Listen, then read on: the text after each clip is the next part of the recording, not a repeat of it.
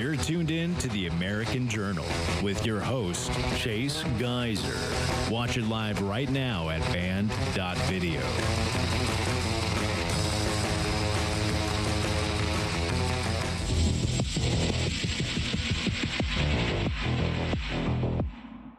The act of sacrifice involves transmuting something of value into something else. When we sacrifice a stick of incense, the resin is transmuted into smoke. When we sacrifice our own time to serve others, our selfishness is transmuted into compassion. Sacrifice is a way to demonstrate devotion and dedication to God. But the dark occultists who wield power over mankind practice an ancient form of sacrifice known as blood sacrifice. The occult is known for executing these blood sacrifices on certain calendar dates throughout the year, such as the Satanic Grand Climax of Summer, which is celebrated every year at Bohemian Grove with the Cremation of Care. The East Palestine train derailment occurred on February 2nd, Candlemas, a fire festival for the dark occult. The Nashville shooting occurred on the climax of Ostara, a week of sacrifice for the spring equinox. Spring is peak season for satanic blood sacrifice. And we are now at the grand climax of spring, which begins on April 19th and climaxes on May 1st, the holiday known as Beltane. April 19th and April 20th are two of the biggest blood sacrifice dates. The Branch Davidians were massacred in Waco, Texas on April 19th, 1993. 168 people were murdered in Oklahoma City on April 19th, 1995, under the watchful eyes of the CIA. The idea of mass school shootings was inculcated into the minds of the public at Columbine High School on April 20th, 1999. The BP oil spill in the Gulf of Mexico was on April 20th, 2010.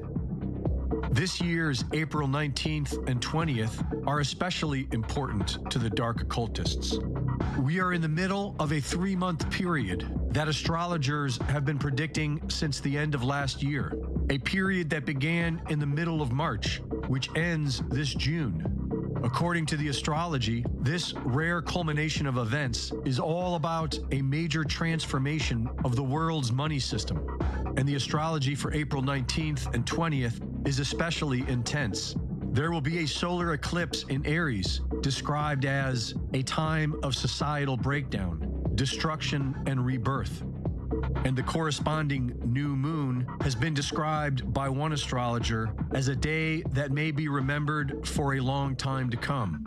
Traditionally, the purpose of blood sacrifice is to gain favor from the supernatural, to strengthen one's own spiritual power, and as a way to symbolize and memorialize a significant spiritual transformation or rebirth. But according to Michael Hoffman, they are now performing these rituals for the general public. Occult expert Michael Hoffman calls these dark occultists the cryptocracy and claims they have involved mankind in a process of transformation being orchestrated by these blood rituals. He wrote that these murders are actually intricately choreographed rituals performed first on a very intimate and secret scale among the initiates themselves in order to program them, then on a grand scale, amplified incalculably by the electronic media.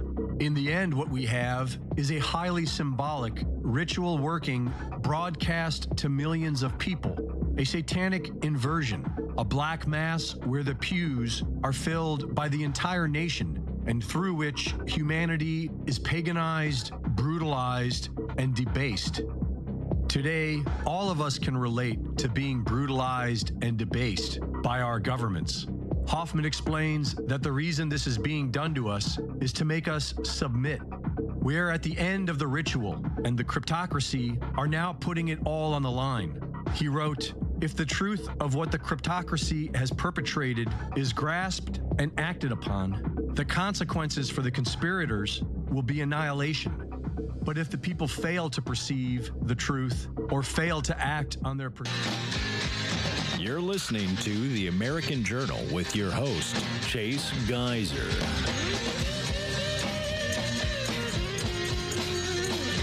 Welcome back to the American Journal, folks. I know you're so delighted to see me, but don't worry. Harrison Smith is going to be back with us this week. I am filling in just today and tomorrow, and hopefully we can see his beautiful face again on Wednesday. I know that I'm excited for him to be back, not because I don't want to be here, but because I love listening to the show every morning as I get my work done, assuming that I'm awake in the morning because I typically am a night owl. It is an honor and a pleasure to be with you today. We're going to be covering all of the latest and greatest in terms of breaking news over the course of this hour.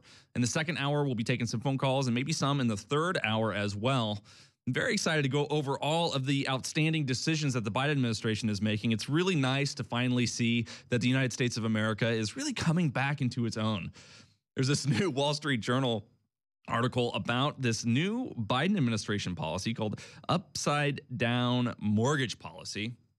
And as I understand it, this is going to reward people who have a low credit score and punish those with a high credit score. So the more responsible that you've been with your money and paying your creditors, the more you're going to pay for your mortgage, as I understand it. Under the rule, which goes into effect on May 1st, that's coming right around the corner, folks, homebuyers with a good credit score over 680 will pay about $40 more each month on a $400,000 loan, and upward depending on the size of the loan. Those who make down payments of 20% on their homes will pay the highest fees. So the more you actually pay down, the more expensive your mortgage becomes. And those payments will then be used to subsidize higher risk borrowers through lower fees. Now, the reason I want to draw your attention to this last little bit here is because it reminds me an awful lot of what we saw happen in 2006 through 2008. And a lot of people attribute what happened with the economy in the first part of this century to the Bush administration, because George Bush, of course, was the president of the United States during the single greatest economic collapse of my generation, perhaps your generation as well. Only Biden's old enough to see worse, seems like these days. And if we look back on what happened in 2008, it was a result of some Clinton-era policies. I don't know if you remember the Democrats' policy from the 90s. I don't explicitly remember it because I was only about 9 years old in 1999. However, I have looked back, and there was a big narrative around the importance that everyone be able to purchase their own home. This is the American dream, right? White picket fence, you've got a house, and out of that policy, out of that sentiment, were created these banking structures, policies, opportunities, which allowed people to get a mortgage for a home even if they couldn't afford it, otherwise known as a subprime loan, right? And it worked well for a little while until the interest rates, the variable interest rates changed, and suddenly a $2,500 a month house payment became a $5,000 a month house payment. And people were forced to sell or foreclose on their homes. This, of course, resulted in mass sell-offs, mass foreclosures, and ultimately mass layoffs. And the banking industry, if anyone has studied The Big Short, either the book or the movie, sort of covered it up for a couple of years, making it even worse. And I believe, if my memory serves, only one banking executive was actually sentenced to any time in jail over the whole entire fiasco, despite the fact that thousands of professionals and every big bank was at the top of this major fraud. Not only a banking fraud in terms of exaggerating the efficacy of these subprime loans, but also a fraud in the sense that the fact that these loans were collapsing was sort of hidden from the market for as long as possible to delay the inevitable collapse. Remind you of anything today?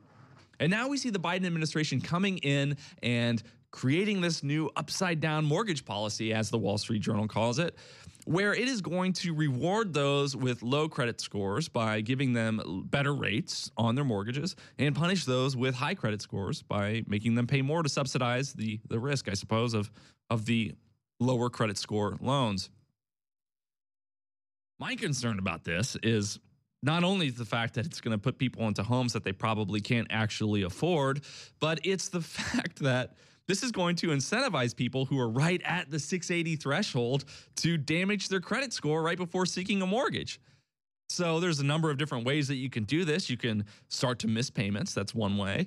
You can take out massive loans before applying for a mortgage. That's another way. Or you can just take out more credit, which I think is probably going to be the most common way in which people who are on the threshold try to harm their credit scores in order to lower their credit rates, because it's very easy to get a credit card. Even if you're going through a bankruptcy, you'll still get offers for new credit cards in the mail. This is something that Dave Ramsey talks about extensively in Total Money Makeover. I'm not sure if you guys are listeners of Dave Ramsey. My wife and I follow a lot of his principles to the best that we can.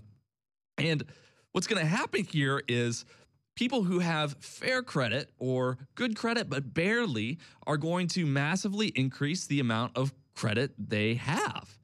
And this isn't necessarily going to manifest in an increase in debt for these people, but it will certainly give them an increase in buying power. And the government looks at this and says, great, it's going to increase buying power. People are going to spend more money. It's going to stimulate the economy. And then, of course, we are going to get more tax revenue. But ultimately, what they're doing here is they are putting Americans in a position to take on more debt, similar to how every single year they vote to raise the debt ceiling and take on more debt at the national level.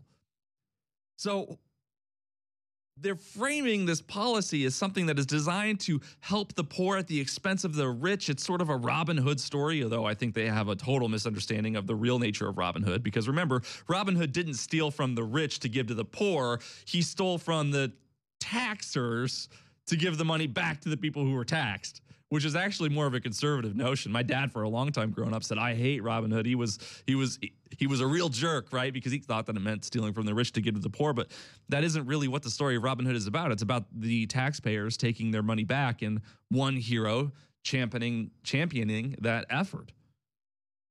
And so they're framing this policy as this colloquial Robin Hood, right? This steal from the rich, give to the poor. But really what it's going to do is it's going to put people who are paycheck to paycheck or just barely getting by in a position where they're tempted every day by an increase in the debt that they're going to take on in an effort to save money by lowering their credit score and setting themselves up for better payments on their mortgages.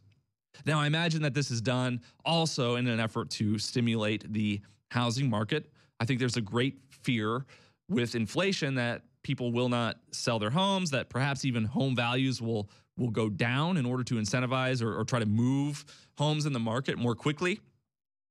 And they're trying to mitigate this as much as possible by at least stabilizing the volume of houses that exchange hands, because this is a great way to prevent the slippage of the value of homes in America. And of course, the problem with the slippage in the value of homes in America is that if we arrive at a position like we did in 2008, where the value of your home is less than the amount of money that you owe on it, well, you are in deep monetary doo-doo, so to speak.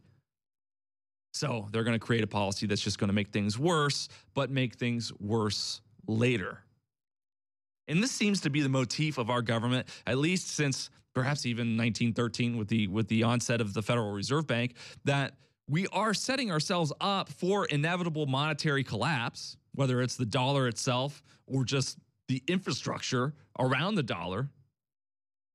We're setting ourselves up for this inevitable collapse, but we are sophisticated at postponing it.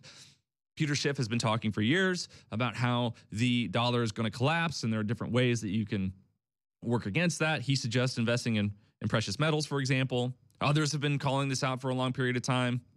Michael Burry from The Big Short has been talking about collapse for a long time. And one thing that is for sure is the doomsday prophets are always right that doomsday is coming, but it's always so hard to know when it comes. I said something similar when I was on the Alex Jones show a couple of weeks ago, that it's not a matter of if this is going to happen, it's a matter of when this is going to happen.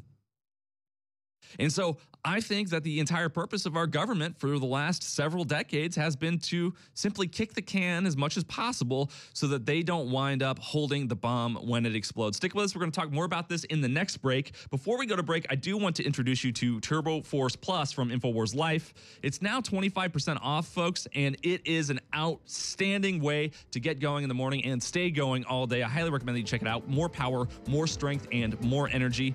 When it comes to regaining energy, convenience is key, and we know that coffee and candy and high sugar-filled products can give us a boost, but we always crash with Turbo Force Plus. The crash is virtually non-existent. There's less caffeine and more nootropics. Check it out now at InfoWarsStore.com.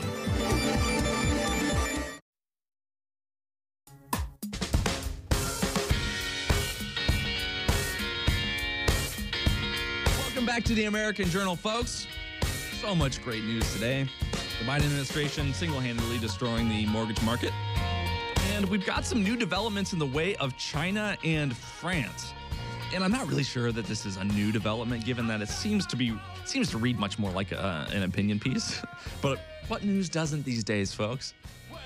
So we covered a couple of weeks ago that Macron had visited China and seemed to be buddy-buddy with China, implying that, it's not going to take a side on the Taiwan issue. And this article here by the Wall Street Journal called China Embarrasses Macron in Europe, on Europe, states that, Macron is so embarrassed because China has come out and basically stated that none of the former USSR nations are entitled to sovereignty. China's ambassador Liu She was asked on Friday on French TV whether he considered Crimea to be a part of Ukraine under international law. In 2014, of course, we know that Russia occupied Crimea. The diplomat is saying that the many countries that declared their independence when the Soviet Union dissolved aren't independent at all. That would include Ukraine, but also the 3 Baltic states, Moldova, and the countries of Central Asia like Georgia and Kazakhstan. The clear implication is that Russia is justified in its attempt to conquer Ukraine and perhaps the other countries too. Now, China is probably taking this position because it is interested in its rights over Taiwan. And of course, it would be hypocritical for them to say that these former USSR nations are independent nations. And then, of course, to claim that Taiwan is actually Chinese Taipei and part of China. But the funny thing about this article is it's spinning it as some great embarrassment for Macron. It's saying that, I bet Macron didn't see that coming when he was kowtowing to China 2 weeks ago. But honestly, I thought that the biggest point of him teaming up with China was an indication that France didn't really care about the sovereignty of Ukraine. See, in this article, they're claiming that Macron must, as the French leader, believe in the sovereignty of Ukraine. And so therefore, this statement from the Chinese ambassador must then be embarrassing. But it's only embarrassing if he actually believes in the sovereignty of Ukraine. And it seems to me that Macron taking the position that Taiwan isn't necessarily Taiwan, but actually an extension of China or a part of China in rebellion, by doing so, he was implying that Ukraine is not necessarily sovereign either. That was the whole reason it was a story and to begin with, that Macron was visiting China and being friendly with President Xi. I thought that this was the implication all along, that France no longer really supported Ukraine, maybe in name only, and maybe it'll do the bare minimum required of NATO or whatever to send supplies or to give lip service to Ukraine. But it doesn't seem to me that Macron is in support of Ukraine at all, which is fine with me. But it's just funny that this article is framing this as such an embarrassment for him, because I think he knew all along that China didn't support Ukraine, given the fact that we've known for months that China is supplying weapons and other supplies to Russia and meeting with Russia and negotiating new dollar deals with Russia to move their economy away from the US dollar and to trade supplies outside of the scope of what our Federal Reserve can do in terms of controlling their behavior. So again, and we talked about this too with the Washington Post, with their coverage of the whistleblower, the recent whistleblower regarding the Ukraine documents, and comparing that to Edward Snowden and how they covered him. They took their prizes, their Pulitzer prizes or whatever prizes they won as journalists for the Edward Snowden reporting, and then they went out and double-crossed him and stabbed him in the back and said that he shouldn't be pardoned by President Obama. This reads just like propaganda, just like those pieces do. And I told you guys, if the intelligence community has infiltrated Facebook, Instagram, Twitter, YouTube, Google, all these different platforms, it's almost certainly infiltrated all the major media outlets that have been in existence for 5 or 6 times longer than these newer platforms. And so it's not just the Washington Post or the New York Times or any leftist piece of media that is totally sold out to the intelligence community. It's also the Wall Street Journal, which was formerly recognized as sort of a sacred piece of media for right-wingers. It's the conservative version of the New York Times, right? I don't think so. If we have a uniparty, then we have a unimedia, folks. There's only one party and there's only one media. The only alternative is InfoWars. So make sure you stay streaming here at band.video and make sure that you share this stream with friends and family to get the word out. It's important to us to constantly grow the audience because, as the great Frank Underwood said, treading water is the same as drowning. But it's interesting that they're using this rhetoric because it does imply that they are interested in occupying Taiwan. We get mixed signals a lot from China about the Taiwan issue. Sometimes they issue counter sanctions to our sanctions regarding Taiwan, which implies that they don't plan on occupying the territory anytime soon. Other times we see them doing drills right outside of the coast of Taiwan, implying that they're ready to invade at any moment. And it's really hard to know. Famously, Donald Trump called the leader of North Korea Rocket Man, taunting him because he was always issuing threats and never really actually doing anything. And this seems to be kind of a commie move. But if you pick on someone long enough, eventually they snap and they do things like invade Crimea or invade Ukraine. And there will come a day where if we bully these countries long enough, they will become aggressive and not just issue threats time and time again. And Ron Paul, time and time again, warned of our intervention in the Middle East, saying that it would culminate in disaster for us. And we saw that 9/11 happened. It doesn't just come, a terrorist attack like that doesn't just come falling out of the sky, no pun intended. There's a reason for these things. And we as Americans, it's just a characteristic of human beings in general. We tend to disregard the motives of bad actors because what they do is so evil. It's actually so evil. All right, I'm not an apologist at all for 9/11 or Hitler or any of the like, but it's so evil that we write it off as a fluke act of evil without actually looking at the motives of the action, and then we don't learn from what really happened. Hitler's a great example of this. He is perhaps one of the most evil people of all time, and nobody actually looks into why he did any of the things that he did because it seems like he was just a fluke evil madman, but then we don't learn from what happened. He didn't do what he did alone. He got a whole nation behind what he did. And how do you convince a whole nation of something if it's just the actions of a fluke evil actor? You have to have some sort of an argument that the people actually believe in order to get the people behind you to do something like that. And that's exactly what he did. Everyone goes to Mein Kampf. Mein Kampf is not the reason for what Hitler did. If you really want to understand what Hitler did, you have to actually read the speeches that he gave that culminated in his coming to power, because the speeches are what inspired the people to give him power. And that is the reason that he was able to do the things that he did.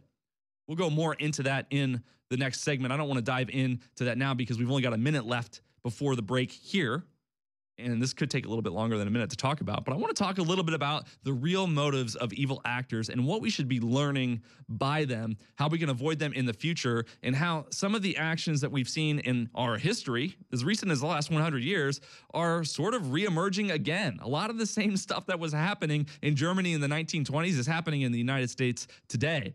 And if the left is really so serious about mitigating extremism or stifling hate, then they should really take a look at the actions that they're taking. Because destroying an entire economy and destroying an entire currency is the primary ingredient to a radicalized populace. Stay with us, folks. Make sure you visit InfoWarsStore.com and get yourself something good.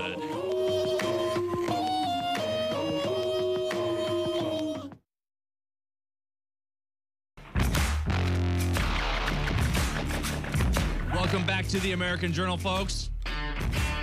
Today we are going to be covering everything possible that we can possibly cover about the globalists and their agenda. And just more evidence hit the desk today from the great Matt Weber. Thank you, Matt.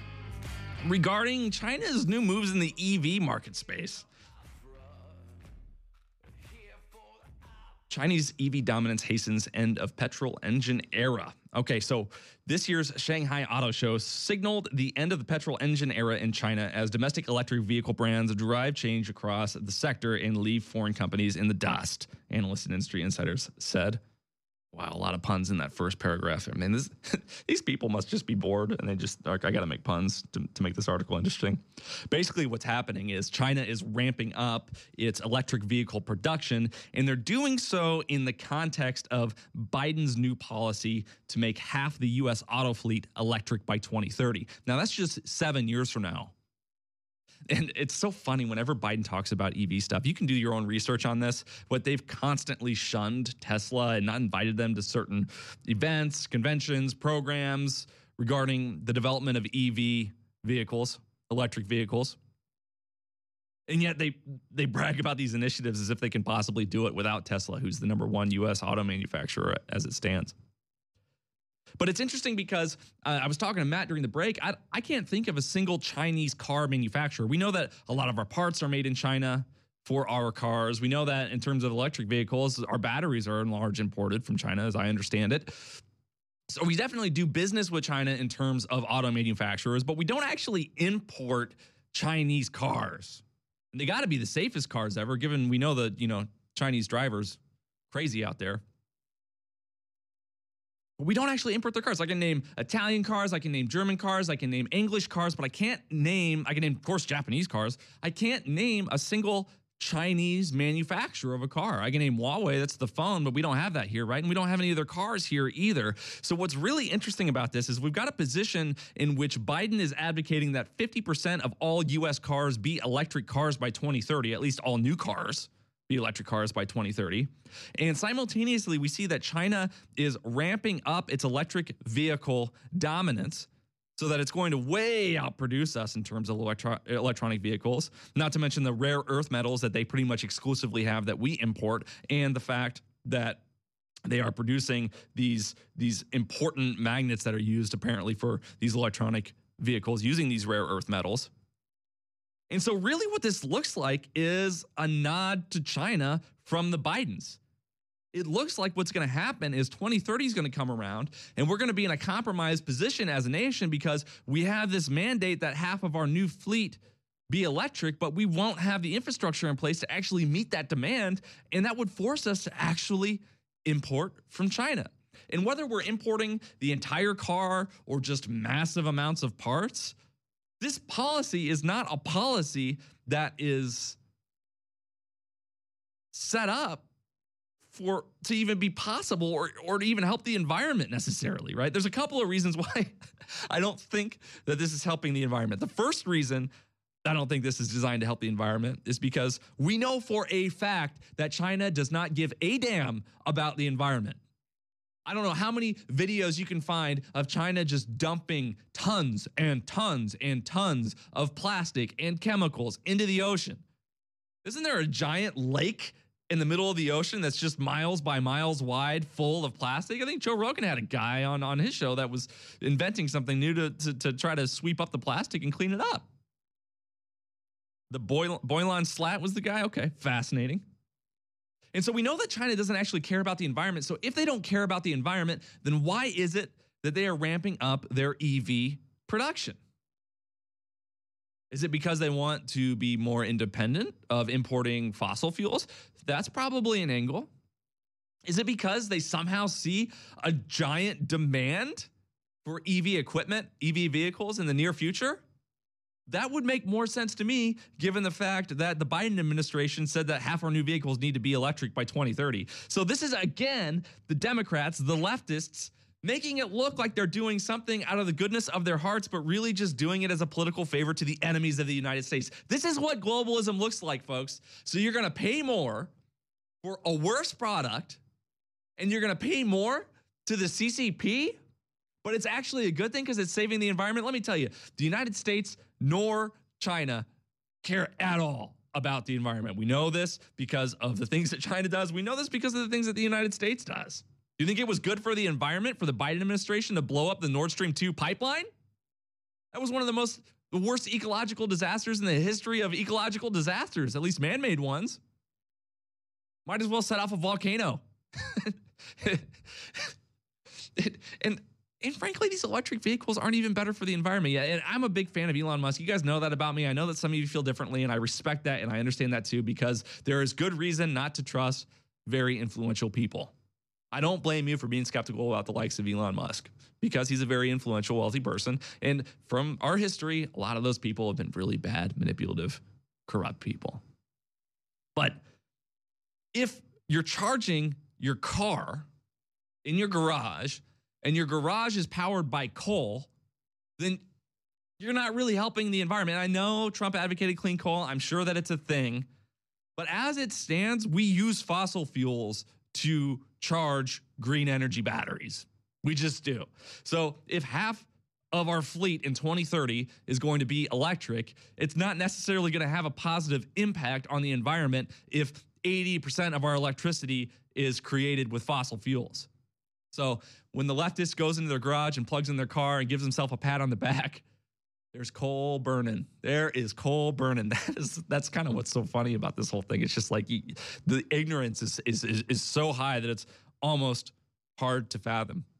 And it's funny because we were talking about China and Taiwan just a couple of weeks ago on this very show. There was a new story coming out saying that China had issued additional sanctions against the United States because we had issued sanctions on China regarding exports of chips from Taiwan.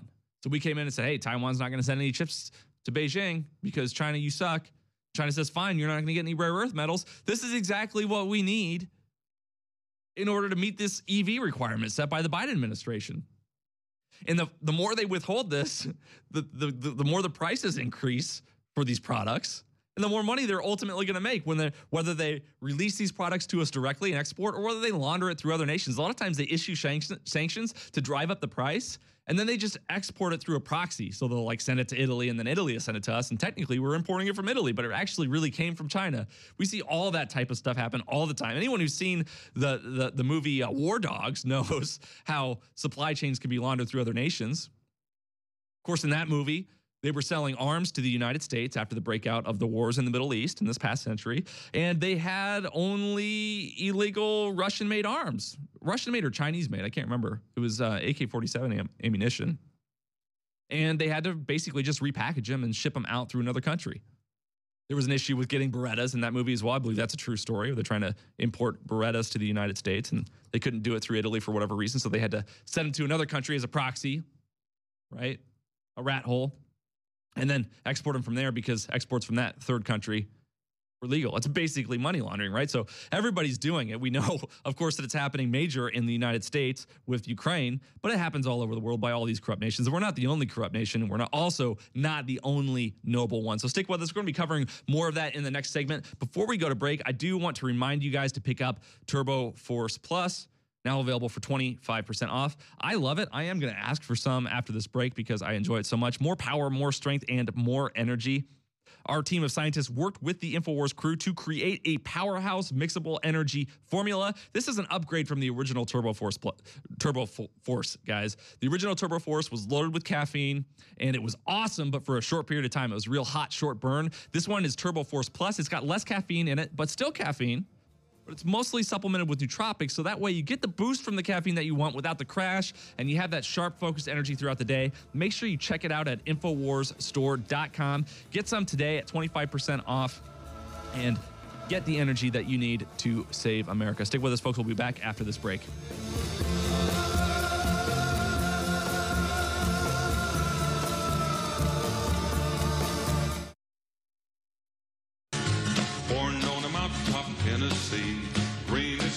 Welcome back to the American Journal, folks. A little bit of new coverage seeing come in on Ray Epps. Of course, we all know who Ray Epps is, but so few of us know where Ray Epps is. And it's funny because we saw how the left covered January 6th. This is the reason I started my podcast, One American Podcast, because it was the last straw for me, frankly. I was a frustrated American just like you, and nobody knew who I was. January 6th happened, and the left immediately claimed that it was an insurrection of the right. Not only did they claim that it was an insurrection, but they claimed that it was an insurrection not done by a few radical protesters, but an insurrection that was representative of half the country. So they framed half of us as domestic terrorists and traitors and seditionists. And then they lied about whether or not the FBI was involved in it. And then they were not held accountable for lying about the FBI's involvement in it. And the funniest thing about Ray Epps in that context is that he seems to be the only radical right-wing extremist on January 6th that the left defends relentlessly. He's not a Fed. He's not a Fed. Of course he's a Fed. Otherwise, you wouldn't be defending him. I want to show you guys a clip just to remind you, clip 13, of what Ray Epps was doing on January 6th. So I'm going to put it out there, I'm probably going to go to jail for it. Tomorrow, we need to go into the Capitol. Into the Capitol.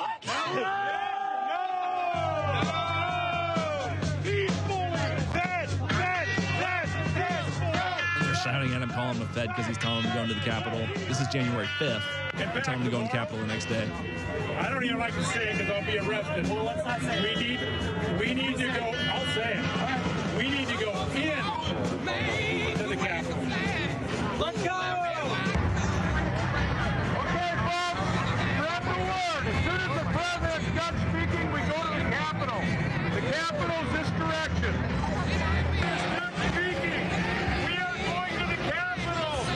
Over and over again on January 5th and 6th, we need to go into the Capitol. It's that way, trying to lead the crowd to the Capitol. When we go in, we're going to get arrested. We don't need to get shot.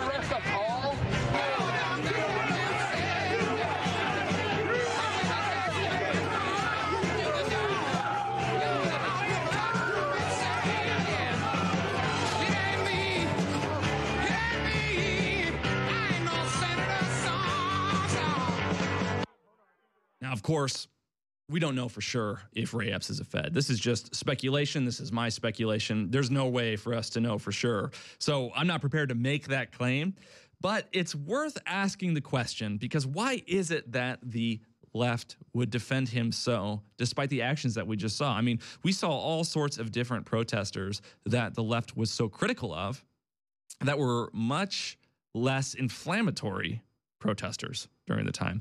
The case in point would be the shaman, January 6th shaman. And we covered this on this show a number of times. Of course, Tucker covered it as well. It was pretty obvious that the Capitol Police were very friendly with the shaman, leading him around the Capitol, even opening some doors for him. This was not an inflammatory person. This was just sort of a kooky protester.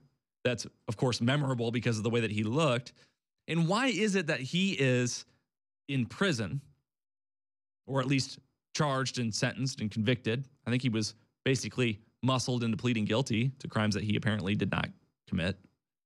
Why is it that this person is so attacked by the left and the government, but we don't see the same level of animosity for Ray Epps? And I want to emphasize again, I don't know that he's a Fed by any means, but there's a lot of evidence that suggests this could be an option to consider. And in the event that he is a Fed, would that not constitute entrapment?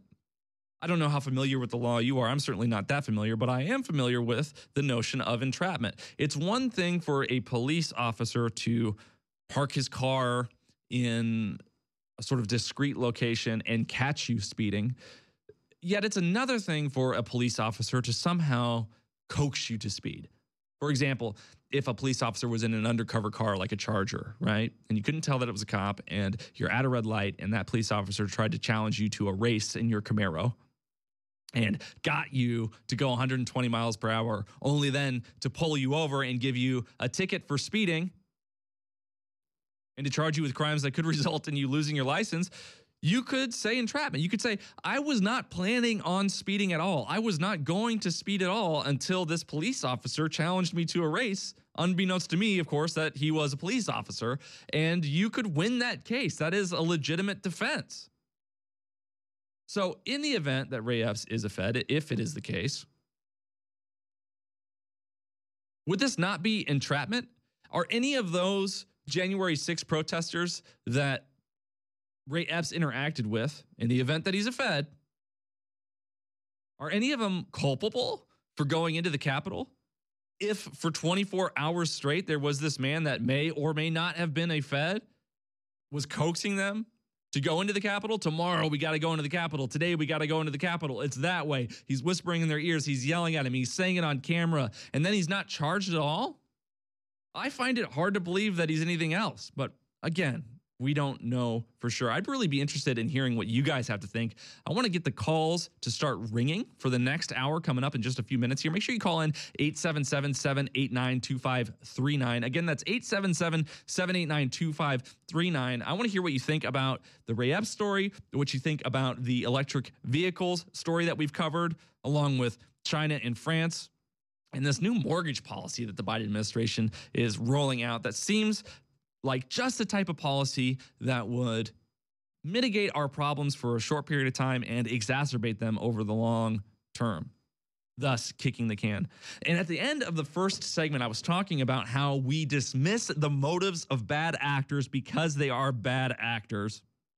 And we don't actually study what caused them to do the things that they do because we write it off as just an evil fluke that couldn't have been prevented or could only have been prevented with regulations on average people in many cases. And if you actually study how Hitler came to power, 1933, you'll note that only 1 in 40 Germans were actually identified as Nazis when the Nazis came into power. And you'll also note that unemployment in Germany was upwards of 30%. That means 1 in 3 people were out of work. And today in the United States, we have the luxury of people who are out of work typically have reasons for being out of work, right? It's either they've been injured or perhaps there's a mental illness situation going on. There are legitimate reasons to be just out of work if unemployment's low or if the skills don't match the demands of the market. Of course, there are people that are out of work that are not mentally ill and highly skilled. There are exceptions to this. But when you have 30% unemployment, that means that a vast number of people every day are waking up at the crack of dawn, looking for work all day until dusk, and not finding any. And when you have that type of unemployment rate, coupled with a currency that requires you to bring your money into the grocery store in a wheelbarrow in order to buy a loaf of bread for your family, you start to have a people with radical ideas. And when you have a people with radical ideas, and there are enough of them, say 2% of the population, then they start to get organized. And when they start to get organized, they start to take power. And if there is a situation in a country where there are 2 parties, which are virtually a uniparty, that are at odds with one another and sort of really balancing the scale, it's like this immovable force meeting this unstoppable force, just sort of in this lock. All you need is a small wedge to offset that imbalance or that balance. And that small wedge takes all the power. So even with 1 in 40 Germans identifying as Nazis, they were able to go into this dichotomy and create enough of an imbalance that all that was left was theirs for the taking. And all of the policies that our government is doing today, whether it's crippling the dollar, whether it's ruining the economy, whether it's this faux EV crap that's going to give all of our money to our enemies, is radicalizing the people. It's radicalized me. I never dreamed of being a podcaster or on InfoWars 2 years ago. Before 3 years ago, the only thing I knew about Alex Jones was Bohemian Grove, because I remember watching it at my student work desk in 2012 being like, what the hell, it's real? And then I didn't really know much about him. I knew I always liked him and I thought he was charming and funny and entertaining and those things, but I've been radicalized by the left. I have been baptized by the fire that is leftist corruption.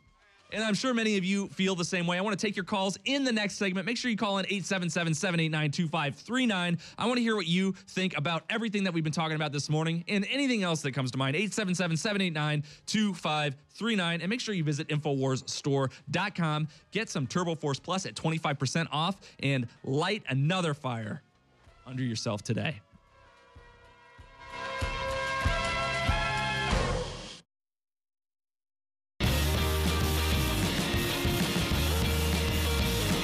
Welcome back to the American Journal, folks. We're going to be taking calls this hour. Make sure you call in 877-789-2539. The phones are blowing up, but we do have some room for a couple more callers. So if you're worried that you're going to have to wait too long, don't worry. Call in and I'll get you on the show this morning.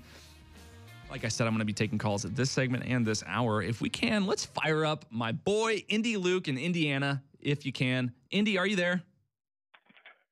Good morning, Chase Geyser. How you doing, brother? Good morning, Luke. What's up, brother? Dude, not much, man. Hey, I wanted to get into a few of the things you were talking about, though. Do it. Like, I never thought, I'd be a podcaster. I woke up in 2011.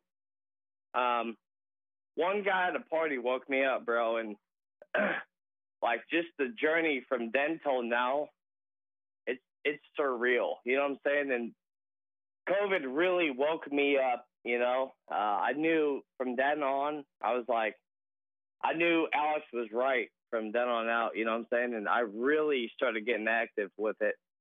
Yep, absolutely. It's crazy when you have that like moment of epiphany.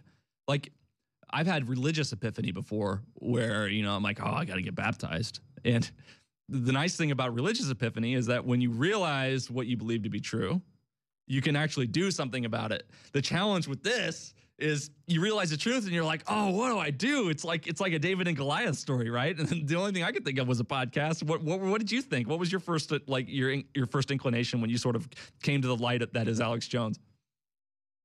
Well, my first when I initially woke up, I was mad. Yeah. Someone told me about 9/11. I was like, you know, screw you, dude.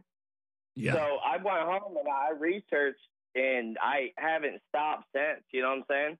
Like, but what really got me involved was the whole COVID thing. I've been hearing Alex plug it for years, bro. And, you know, like, he warned about the vaccines. He warned about the medical industrial complex, you know, getting in there, taking stuff over. And that, like, really just set a spark under me to get out there and start, you know, getting active.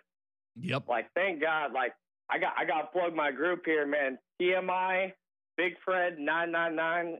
Check us out on Rumble. Freaking posted a show yesterday. I went like Alex Jones halfway through that show, bro. It was freaking awesome, man. I love it. That's awesome. I'll have to check that out. Thanks for your call, Andy. I really do appreciate it. We're going to take another caller for the rest of the segment. Let's talk with Wayne in Texas. Wayne, what's going on? Hey, Chase. How's it going, sir? Good, man. How are you doing? Doing good, man. Good to see you in there. What I wanted to do is I wanted to bring up an article that I remembered from the Wall Street Journal back in March of 2021. Okay. Where the article was talking about how the China's government had restricted the use of Tesla vehicles amongst their military staff and key-owned state companies as well as other diplomats for fear of the in-camera recording of Tesla vehicles and whatnot, recording their you know, diplomatic relations or conversations they would be having in the cars, and that information being sent back. Right. You know, right. Obviously. Only the CCP can spy on the Chinese people as far as the CCP is concerned. So the irony that we would outsource electronic vehicle making over there to import them back over here, you know, is just ironic. I'm sure, you know, just like TikTok, though, it'll only be for us peasants to drive those vehicles or use that. And our state actors and politicians over here, you know, obviously wouldn't be exposed to those, you know, pitfalls.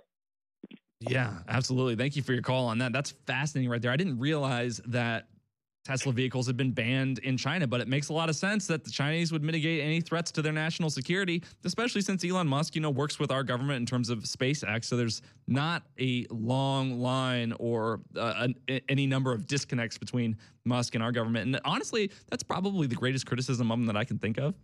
It's not his collaboration with the CCP so much as it is his collaboration with the U.S. government in terms of SpaceX and contracts like that. Is he compromised? That's a good question. More calls in the next segment. Make sure you visit InfoWarsStore.com, and we'll be right back.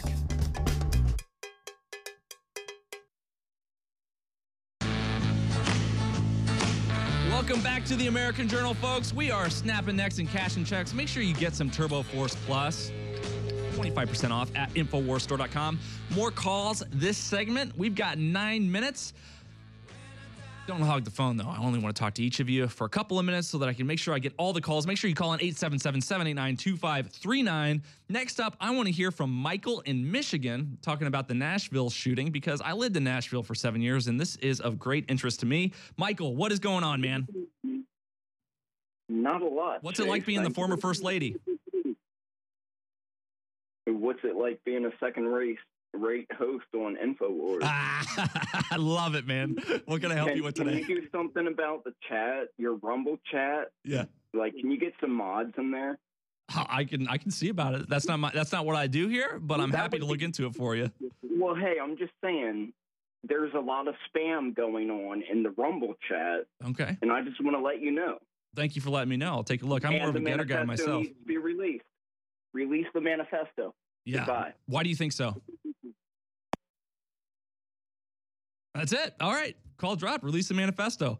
You know, I was talking with my wife about this actually for a couple of days, over the last couple of days, regarding the Nashville Manifesto. We met in Nashville. I lived there for 7 years. Like I mentioned, I went to college there.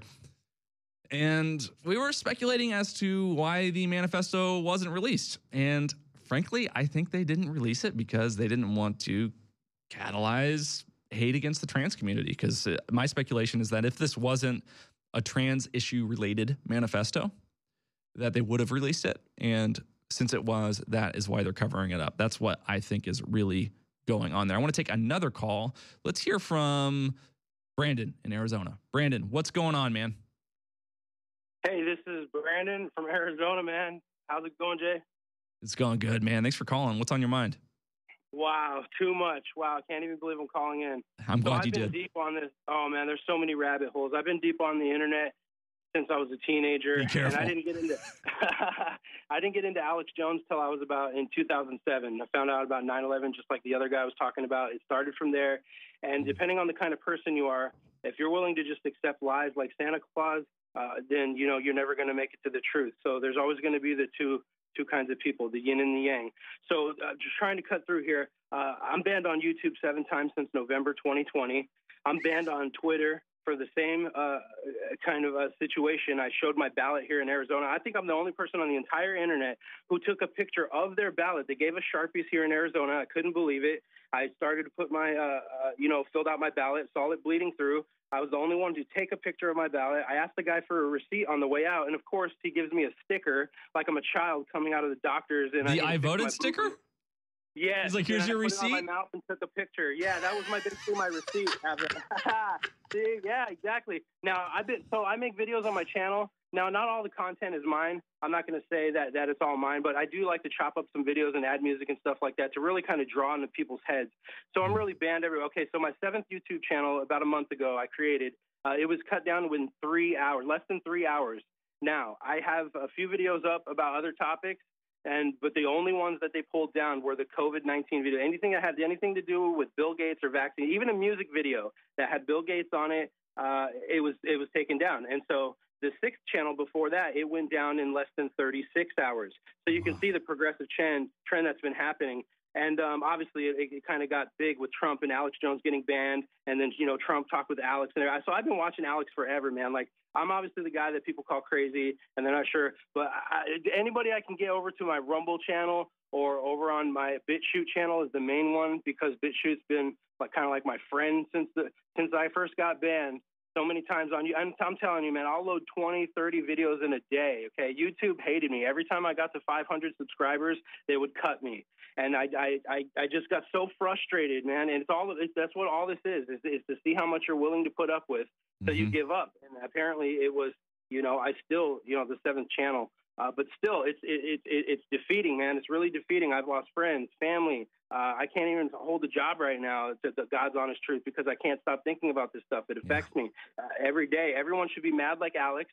The minute someone starts talking or getting loud about something, as they should be, like a pedophile or a rapist, everyone should be screaming, yelling about this. Then all of a sudden you're Hitler or you're Alex Jones, right, or we got to stop you. You're not allowed to express feelings. So you could be a man and have the grunts and say, oh, but you also have to have a little bit of that female side, the sacred feminine, the caring side. As I have to gouge somebody's eyes out because they were raping a kid, I mean, I'll lovingly gouge their eyes out. You see what I'm saying? Mm-hmm. As crazy as that sounds, that's how it's got to be. I know exactly what Alex Jones is saying. I'm a huge fan of all this stuff that everyone's doing. I feel like everyone does a little bit of part. Whether it's talking to a cab driver, a person at the Walgreens or the Fry's or down the street, your friend, anybody, and even if they think you're crazy, there's a difference between somebody rubbing excrement on the walls and somebody who's talking about something that sounds crazy. Like if I bring up flat Earth, that means I'm crazy and this and that. You don't know science. Well, I'm just going to tell you that this whole world is full of lies. It's nothing but lies, literally built upon lies, the actual world. And, if everyone thinks that it stops at Santa Claus, it doesn't. We're all literally trained to be accepting of lies. And so my channel here is Dead Reckon. It's DEADREKON. Dead Reckon. DEADREKON. You can find me on whatever I've been banned from. It's just, you probably won't pop up, but BitChute is my main one, Dead Reckon. And Rumble is the other main one. But, man, I don't mean to not let you talk or anything. It's just I could talk for days about all this stuff. It's affected. I can't even barely sleep. I feel like Neo, man. We're always in front of the computer right when The Matrix starts. The Matrix is my favorite movie. I've gone over it so many times and made the comparisons to everything. And not only just the deep state and all this other stuff, it literally goes into the flat earth stuff, which sounds crazy. I know. We're not even going to talk about that. Hey, man, like those who think they're crazy enough to change the world are the ones who do. So kudos to you for doing that. Make sure if you're losing sleep over this that you take your Turbo Force. Make sure you go to InfoWarsStore.com, get your Turbo Force Plus at 25% off. I'm glad that you called in. Everybody should check him out on his channels. Make sure to give him a listen. Like I said, those who think that they're crazy enough to change the world are the ones who do. Next, I want to hear from Ricky in North Carolina. Ricky, what's on your mind? Yeah, good morning, y'all. Hey, how are you, sir? All right. Just got a little tidbit of information that nobody is really thinking about. Mm-hmm. You can look around and see it's taking place, it's being set up, but nobody's talking about it. Nobody's really thinking about it. Everybody is seeing that the left and the deep state is trying to create civil unrest. They know that if they create civil unrest, that they can enact martial law, and then they can postpone the 2024 election. All right, that's one way they're setting us up. The other way they're setting us up, Dr. Fauci's already said that there could be another pandemic in 2024, all right, next year. All right, they could postpone the election due to a pandemic shutdown. That's another way. The other way is they're setting us up for World War III. Wartime, they can postpone the election. They're setting us all up. They're setting all the stages to where they can postpone the election if Donald Trump runs. And everybody better watch Robert F. Kennedy now. You got to think. The left isn't attacking him for what he's saying. They're letting him say it. Why? Think about that. Yeah. Just wait till Robert F. Kennedy gets whacked and all the social media platforms make it a bannable offense to claim that he was whacked. That's what's going to happen, right? Like if JFK had been assassinated today, it would have been a bannable offense on all the social media platforms to say that it was done by the CIA. Right. Now, people out here, now I'm a ham operator. I've been a ham operator. I'm a general class ham operator, been for years. And I'm telling everybody out here right now, you don't have to get your news on the mainstream media. That's right. You can stick you up a wire. You can stick you up a wire and talk around the world on less than 100 watts. I've talked to Russia on 83 watts. I've talked to Ukraine on 83 watts. You can talk to them people in them countries personally, one-on-one. No remote station, no censorship, no nothing. You can find out what's going on. So when you talk to Ukraine on a ham radio and you ask them if they're winning the war, is their response 999? No, they cuss out that. No, they're cussing out the Ukrainian government is what they're doing. Yeah, I bet I would be too if I was dying for nothing. Thank you so much for your call. I do appreciate it. Make sure you guys call in 877-789-2539. I will be taking calls the rest of the hour. We got 45 minutes left of that. And if there's calls hanging over, we'll go into the third hour with calls. I'm loving these conversations today. Good to hear from everybody, and make sure you visit InfoWarsStore.com. Again, that's 877-789-2539. We'll be right back.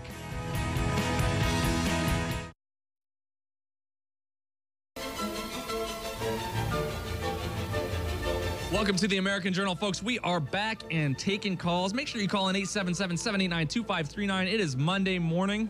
And the best thing you can do is get ahead of the enemy in this info war that we are in. Take a call right off the bat if possible. Can we line up Leslie in Nevada? Leslie, I want to hear what you think about resisting the next pandemic. Can you hear me? Yes, I can. How are you? Can you hear me? Yes, ma'am. Yes, I'm good. Great. What's on your mind? Okay. Well, it's the masks. It worries me because I've heard, you only need 10% of the people to cause a revolution. And I see 10% of the people in Nevada wearing masks still, and I don't want the revolution to go that way. Yeah, that's the trick, right? Is making sure that the radicals are the right kind of radicals. Right, exactly. And so I have a radio show here in Nevada, and what my main message is getting everyone to henpeck or cudgel or whatever we need to do in order to make sure these people are going to keep those diapers off their faces, because that is a visible symbol of our enslavement. And if we allow this to continue, we will be enslaved. And there are people who want to be enslaved. This is the sad thing that I see. I see people who are exhausted by their free will, Free will is too much work for them. It requires too many choices. It requires too much labor, too much attention. They would rather be paying attention to other things. And how do we explain to them that the face mask is the beginning of their full capture and get them to take them off? Do you have any suggestions? Yeah, the first thing that comes to mind is a latency skunk mask. So I want to design a mask that seems like a normal mask for 30 minutes. And after about 30 minutes of use from the moisture from your breath, activates a very foul odor so that we can teach the lesson that not everything is what it seems. What do you think about that? Oh, my gosh. Yeah, like the black chewing gum. Yeah. You remember the joke chewing gum that would turn your mouth black? Yep, exactly. We need a latency skunk mask.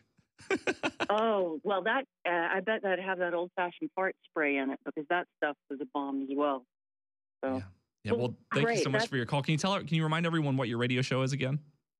Right. My radio show is Astral Underground. I'm on 98.1 FM, Pahrump, Nevada, KPFB.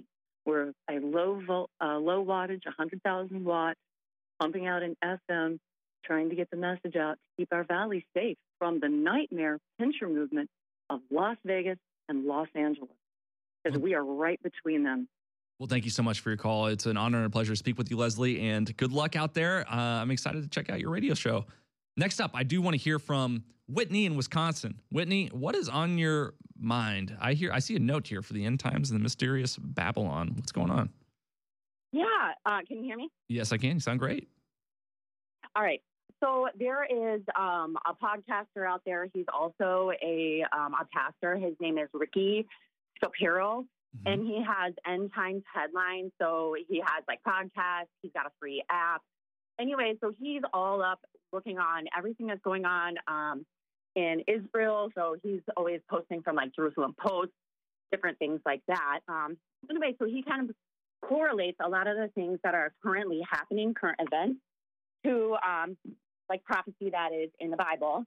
And then so he brings up like Revelation 18, which is talks about Mystery Babylon.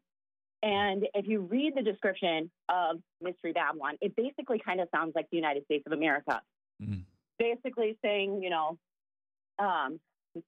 we have the people of the world have gotten drunk off of our immoral ideas and whatnot, right? So, it's very interesting. I'm just kind of calling it and kind of trying to plug End Times headlines because he's so informative. And if you're in your Bible and you're watching current events, you literally see all these connections. And then you realize, like, we have to look outside of ourselves and we have to get connected to God. Yes. And Jesus, number one, Jesus. Yes. It's interesting that you mentioned this end time stuff because I've been thinking more about this myself in light of this AI stuff. I had the privilege of being on the Alex Jones show the week before last for a couple of segments talking about artificial intelligence. And last night, my wife and I watched the movie Ex Machina. I don't know if you've seen it before, but I hadn't seen it since it came out in theaters years ago. And I haven't. You haven't? It's one that you should check out if you're concerned at all about AI. Even if you're not, it's a great movie. It's a science fiction movie, of course. I'm concerned about AI for sure. Yeah, absolutely. So what was interesting about it is basically the premise of this movie, and spoiler alert, is this kid is sent to this facility to test an artificial intelligence to see if it passes the Turing test. Turing test means that if you can't tell that something is artificial intelligence and seems human to you, then it passes the test and you have created AI. And what happens throughout the movie is this AI manipulates this kid doing this study on her, and by the end of the movie, manipulates the kid into releasing her from the facility so she can escape, right? She's basically been abused by some of her creators, and she wants to escape. And the fascinating thing about it is that it's one thing to create artificial intelligence, and it's another thing to create artificial intelligence with a conscience. So she gets released from this facility, and instead of taking the boy who she basically seduces with her, she locks him in the facility and leaves him behind, presumably to die, right? And so we have this situation in which we're creating these different artificial intelligences, and they're informed by whatever data or algorithms we set up in the beginning. And the function that they perform is based off of what knowledge we give them. And how do you code for a conscience? Is a conscience something that we have naturally that's a biological thing, or is it something that is manifest out of having a human divine soul? And so I'm worried that some of these end time prophecies in the Bible might actually be around this creation of artificial intelligence, this beast that seems human, that seems good and pure, but has no soul and therefore no conscience. What do you think? When the beast comes into play, the Antichrist, the false prophet, there is going to be an image made, like a statue that is going to be able to talk and do miracles. Well, what does that sound like? That sounds like AI. Yeah. Wow. Yeah. So it is something to be very, very concerned with. I just encourage everybody, get in your Bible, get close to God. Like, Jesus is coming back soon. Yeah. I've been sending him an invite like every year to come back. Oh, man. Yeah. Hey, just in case you don't feel welcome, some of us would love to have you. All right. But that's really what I was calling about, is just kind of plugging the end times headlines and just encouraging everybody to get in their Bibles. Yeah, absolutely. Well, thank you so much for calling, Whitney. It was an honor and a pleasure to speak with you. We've got 1 minute left of this segment. I want to take more calls in the next segment. Make sure you call in 877-789-2539. I want to hear what you think about all this stuff. Before we cut to break, I do want to remind you to check out InfoWarsStore.com and get yourself some of the more advanced formula for optimum focus and energy, otherwise known as Turbo Force Plus from InfoWars Life. It is now 25% off, folks. It is awesome. I have used it several times, and I've loved it every single time. And not only has the show been better when I've used it, but my work in the afternoon has been much more productive and efficient with this tool. Go check it out at InfoWarsStore.com. More power, more strength, more energy with Turbo Force Plus. I wouldn't say it was great if it wasn't, folks. It is great. Make America great again. Make your day great again with Turbo Force Plus today. InfoWarsStore.com, 877-789-2539. See you after this break.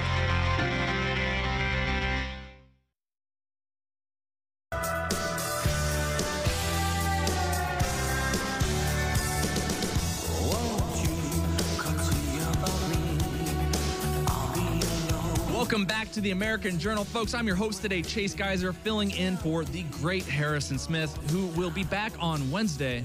But don't you forget about me when he's back. I want to hear from you. Check me out on Twitter, Instagram, DMs, all that stuff. I'd love to hear from you. I respond to almost every message. We'll be taking more calls for the rest of the hour. Make sure you call in 877-789-2539. First up out of the gate, I want to hear from Jacqueline in Texas. Jacqueline, what's on your mind? Hello. How are you? I'm doing well. How are you? Thanks for taking my call. Absolutely. What's on your mind today? Well, first, I just want to say I've been loving the bone broth from Alex Jones. My whole family loves it. And I really feel like I feel the positive benefits from it. Awesome. I wanted to talk about Trump versus Kennedy a little bit. Sure. Go ahead. I'm sorry. I can't hear you. Oh, that's okay. Oh, there you are. Perfect. I was just going to say, Trump appointed Fauci, and Kennedy wrote a book exposing him and probably would put him in prison. I don't know if Trump would. Trump still touts the vaccine like it was a huge success. And Kennedy is kind of the champion of all of the vaccine injured people. Right. And one thing that bugs me is that Alex Jones, who I love, said he would stop supporting Trump if he didn't come out against the vaccine. Trump, instantly came out and supported it again. And Alex still talks about him quite highly. Right. I'm with you on that. And then, one thing, I was Trump's biggest supporter.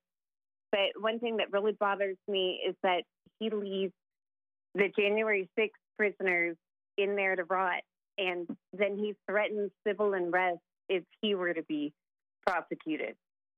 So when you mean Trump left the January 6th prisoners in there to rot, do you mean what he's not doing anything now, or do you mean that he did do anything between the 6th and the 20th? I don't think he's done anything the whole time. He did come out and say that he would seriously consider just a massive pardon on all of them. But he also implies that his lawyers are so good. I mean, I imagine his lawyers are so good that they would keep him safe no matter what. They have kept him out of jail. And I would like to see him actually putting his big war chest, all of his connections, help all of them. Yeah. I think that Trump is aware that the vaccine issue is a negative for him. I think he's increasingly aware of that. Initially, he liked to brag a lot about the vaccines because he was very proud of Operation Warp Speed, and he held himself responsible for getting a vaccine to market quicker than any other vaccine had ever been brought to market before, which was an impressive infrastructure thing, though the vaccine was terrible, right?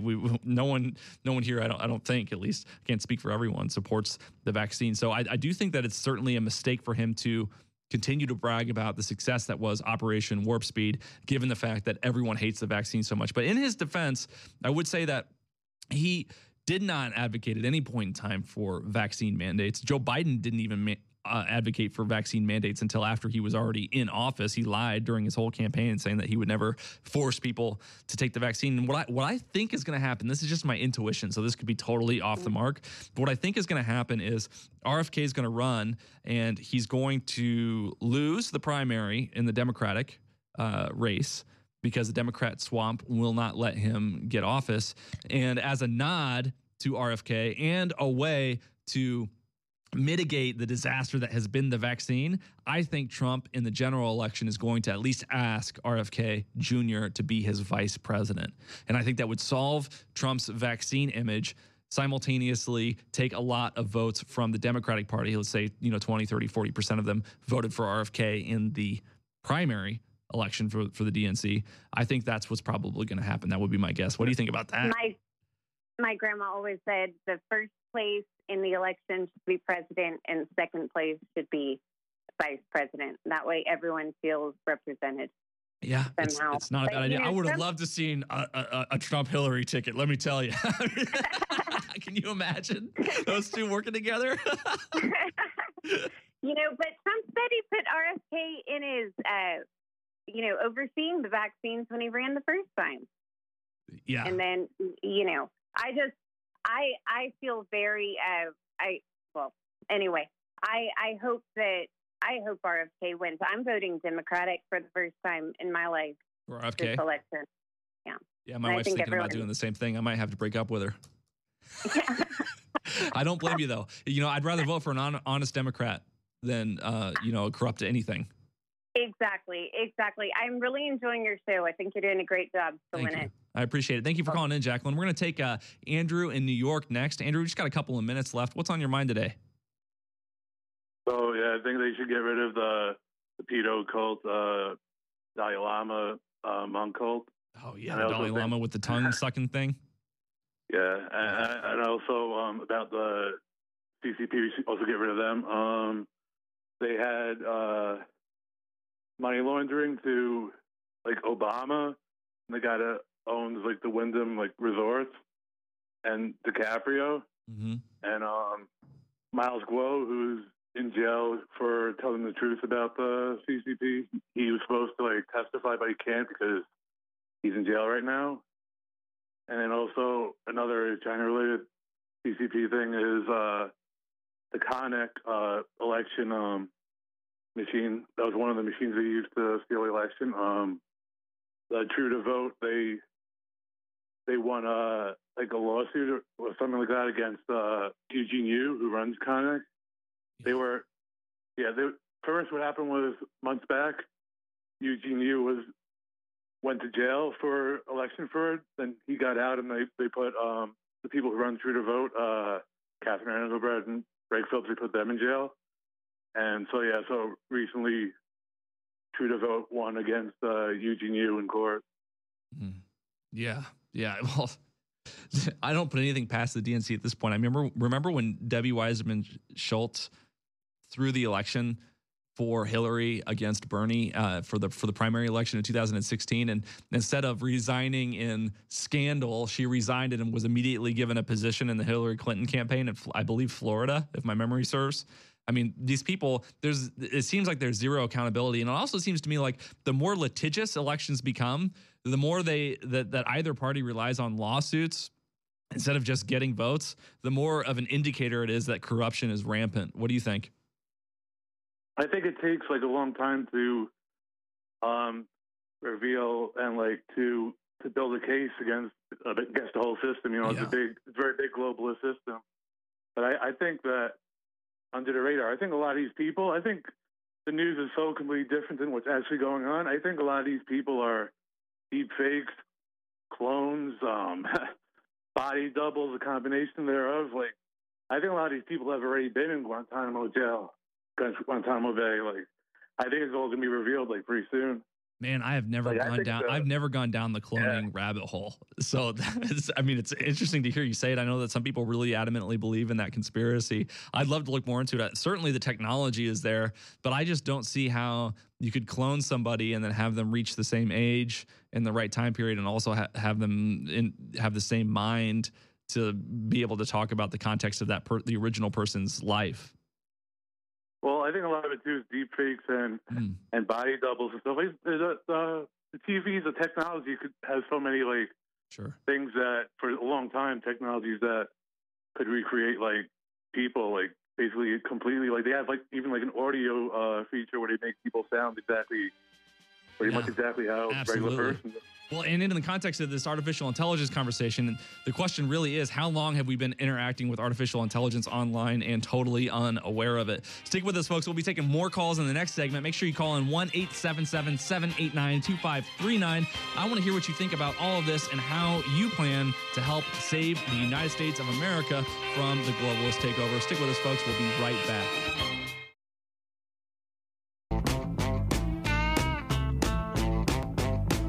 Welcome back to the American Journal, folks. Make sure you call in 877-789-2539. I want to see these phones blow up like the Georgia Guidestones. First up, right out of the gate, who do I want to talk to? So many good callers on the board today. Let's talk to Matthew in Ohio. Matthew, what is on your mind, sir? Hey, how's it going, Chase? Good, man. Can you hear me, sir? Yes, sir. I got you. Okay, cool. Yep, absolutely. Are you changing your vote to RFK? For the primaries, I changed my party affiliation from Republican to Democrat. Just to try to do as much as I can, I think, to hopefully primary Biden. Now, apparently, Rush Limbaugh petitioned this as like Operation Chaos or something years ago, but I thought I had some genuine first-time idea, and then I'm looking it up. I'm like, oh, man, but hey. Yeah, I'm actually thinking about it too, because I'm pretty confident that Trump is going to win the primary. If the Republican primary seems very close, then I won't do it. But if the Republican primary seems like a guaranteed win for Trump, I would do the same thing. In Texas, I don't believe that you have to actually affiliate with a party. When you go to vote on the primary day, you just say which ballot you want, and they give you either a Democrat one or a Republican one. So I'll probably do the same thing just to make sure that Biden isn't an option, because I'd rather have somebody who can complete sentences than someone who can't, regardless of what party they are. That's the thing. Like I was joking around, but I'm like, one of the things when I hear Fetterman speak, I'm like, one of the like basic tasks of someone running for office in general, say every letter of the alphabet and say a word affiliated with that letter within like 5 seconds. You know, A, alligator, B, ball, or whatever the case may be. Because I still have family that is so blue blood Democrat nut job, tribalistic. They do not think anything is wrong with Biden. They're still going with the party. Oh, you see, he stutters and he's getting old a little bit, but he's doing it for the country. I'm like, oh, just whatever. Well, you can't fix stupid. Not to call your family stupid, but there's some people just can't help. Hey, they're stupid. You can call them stupid. So you're going to be a MAGA Democrat. You hear Biden talk about MAGA Republicans being the bane of our existence. Just wait till he sees what MAGA Democrats can do to him. We're getting an RFK in. An ultra MAGA Democrat. But here's my question though: do you think it has like any chance, or like if that kind of took up steam, would that do anything? You think, or is there just so much rampant cheating and fraud, nonsense going on everywhere? That's a great question. You better go to Vegas and roll bones. I don't think that he has any chance of winning the Democratic primary, but I think that if he gets enough support, he has a chance of being the VP for Trump. And that's why I'm tempted to vote for him, is because if he has 30% of the Democratic vote and then he agrees to be Trump's VP, that's like that's a shoe-in for Trump, because all these Democrats would then vote for Trump because that's the only chance of getting their guy, RFK Jr., in office. True. What do you know? When do they switch that from it being the VP to the loser to be the vice president? So I think that the VP, I could be wrong about this, but I don't know when they switched the rules on that, but I think the VP is selected after the primary, right? So Trump wouldn't have to name him as like his as his VP candidate before the primary is over. So it would be very easy for him to just act as if that's not even an option, and then that would be a really big sort of blow to the Democrats if that surprise came out. I just don't know if RFK would do it. Sure that. And Doug, two things real quick. One thing, I know the old Confederacy used to do, which is one of the only things I kind of remember liking as a kid growing up in history. I was a big history buff. Yeah. They had one presidential term only, but it was for 6 years. So it wasn't this whole first term of trying to get reelected. It was getting in there, getting your points across, getting, the hard head on and getting to work. Yep. Do you think that is something that we can ever return to, or is that just, I would love to see us have presidents that have 1 6-year term for the very reason you said. So they're not just running for office the whole time they're in office. I think that would be great. I think, honestly, now would probably be one of those times that it would be the most likely for something like that to happen. I think the Democrats, for example, would have to have the White House. They'd have to have the governors. They'd have to have the Senate and the House, which they don't have all that stuff. But if there was one party that had all of those positions, the majority of them in the state support, but they had a very weak president in the middle of a term, then I could see them switching it to 1 6-year term instead of 2 8-year terms. If they thought, 2 4-year terms, if they thought that their guy was going to lose, they'd give him a bump of a couple of years. But I don't, so Biden's just the type of president you would need. I'm just not sure that the political dynamics in place and some of those other variables to make that happen. All right, that makes sense. And I was going to give one, if you don't mind, give you the Alex Jones battle cry on the way out when I sign off. Dude, go ahead, do it now, buddy.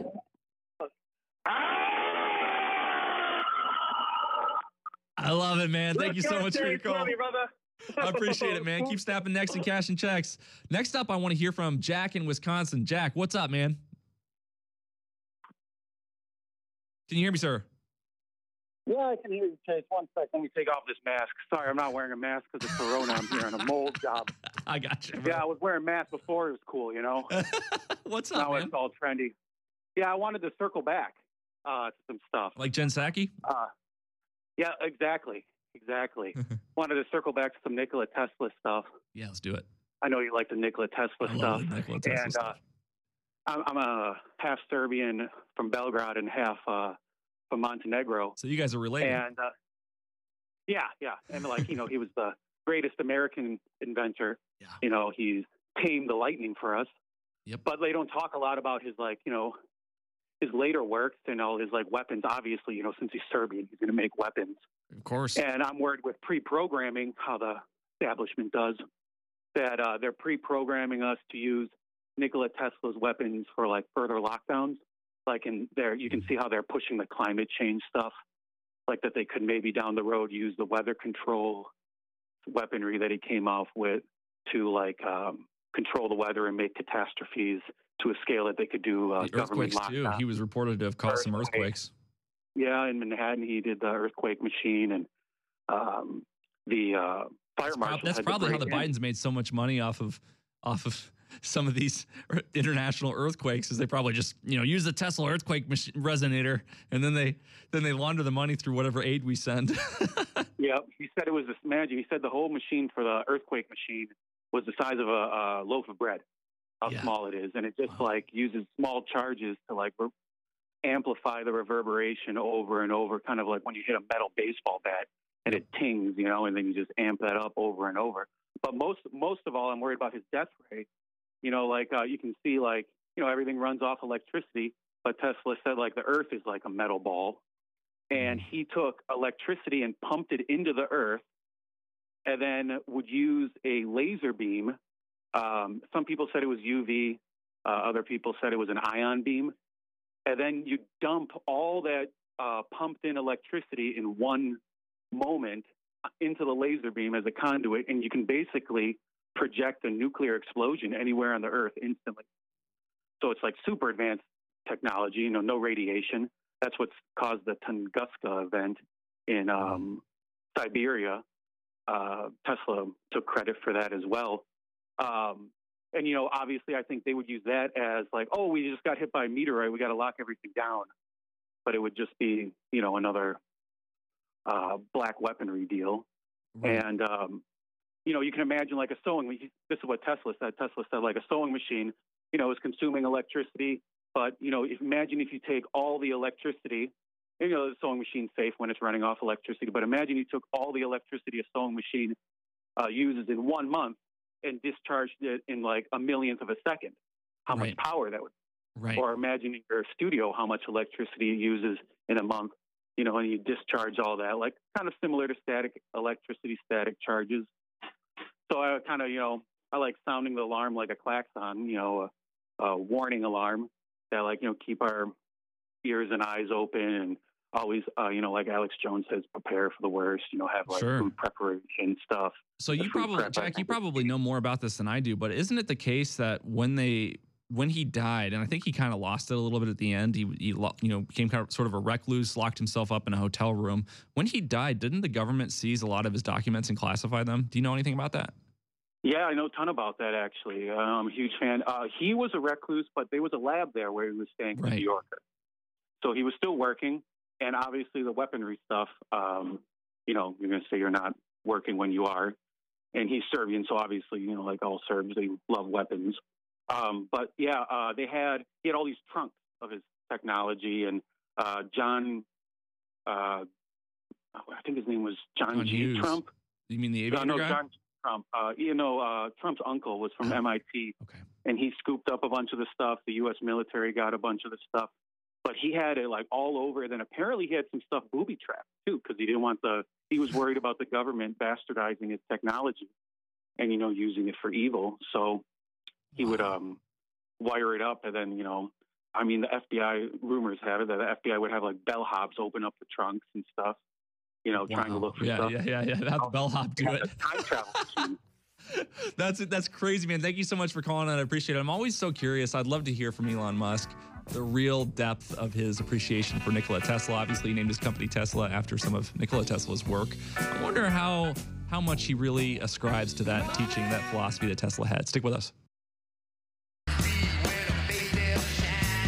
Welcome back to the American Journal, folks. We are taking calls for this segment. We're going to take calls throughout the hour, too. And I got some new news coming in that I'm going to cover as well. Make sure you call in 877-789-2539. I will do my best to hit everybody on the board today. We get a lot of calls on the show.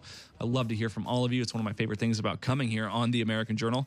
And just to remind you, Harrison Smith will be back on Wednesday. So I'll be here today and tomorrow. First up, I want to take Steve in Tennessee. Steve, what is on your mind, sir? Hello, I was calling. I got a few things that'll never happen if Trump gets reselected. Let's do it. And I base that off the fact that he could have done it while he was in office the first time. And that's one of the things I base things off. I also base my opinion off of whatever the Freemasons and Zionists are for, I'm against.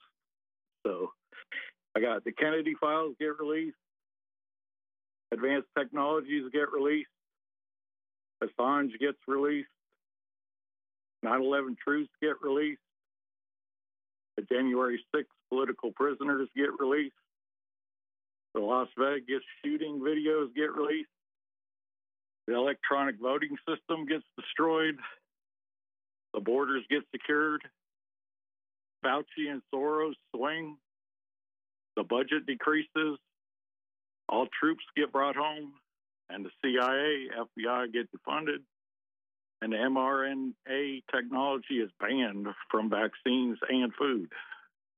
Israeli aid has ended. Pretty much those are all worthy criticisms. The only one I would push back on is the January 6th thing, because I think most of those January 6th defendants were arrested after Biden was installed, so he didn't have the opportunity to pardon most of them, as I understand it. But the rest of them, I think, are legitimate criticisms of the first term. Oh. Okay, that's your opinion, but like I said, I'm just basically against anything Freemasons are for. So, Well, I I'll be am a glad to- Freemason, so that would explain why we disagree on the one point. But I'm 14/15 with you. Okay, well, I'll be glad for Wednesday. All right, man. Well, I'll see you later, and thank you so much for calling in. I appreciate it. Next up, let's take Ken in St. Louis. Hey, how are you, Chase? I'm doing good, Ken. Thanks for calling in. What's on your mind today? Well, I'm going to stick to one subject, and that's the kind of the idea of an Operation Chaos with Kennedy in the Democrat primary. I think with Biden's low numbers, it's kind of dangerous to do that because Kennedy's liable to win, and if he does, he won't have a chance to be a vice president to Donald Trump. I think they would be a dream team. Yeah. What are your thoughts on that? I know you like him as a president and vice president, but yeah. So you think there's a danger there to that? A danger of them teaming up? No, a danger to doing an Operation Chaos and Republicans going in voting Democrat, and then right. I see what you mean. We nominate Kennedy, and he's in a fight head-to-head with Donald Trump. He won't have a chance to be the vice president for Trump if he wins. So you're saying if Kennedy actually wins the primary election, and then it seriously risks a Trump presidency.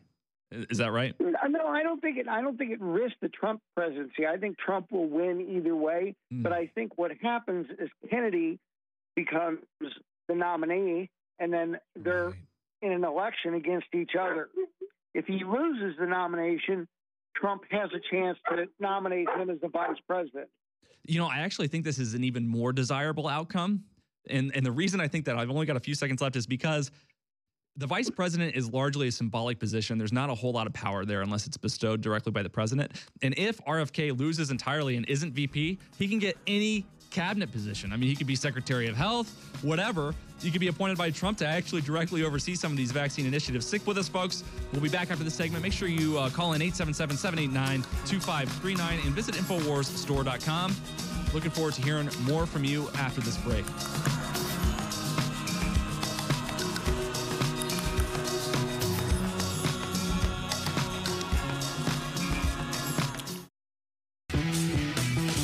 Welcome back to the American Journal, folks. I'll be taking more calls throughout the hour.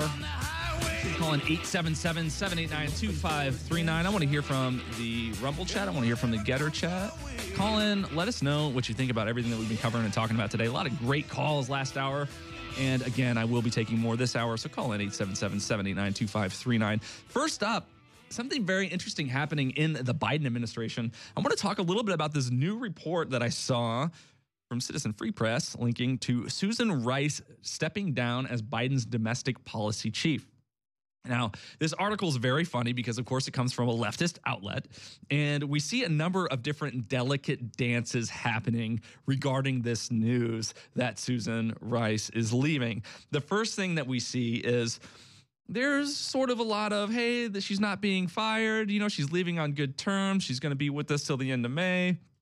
They're really trying not to offend Susan here, but they're simultaneously trying to make sure that the audience, the readership of this article, doesn't think that Susan's leaving over any sort of scandal or discrediting of the Biden administration.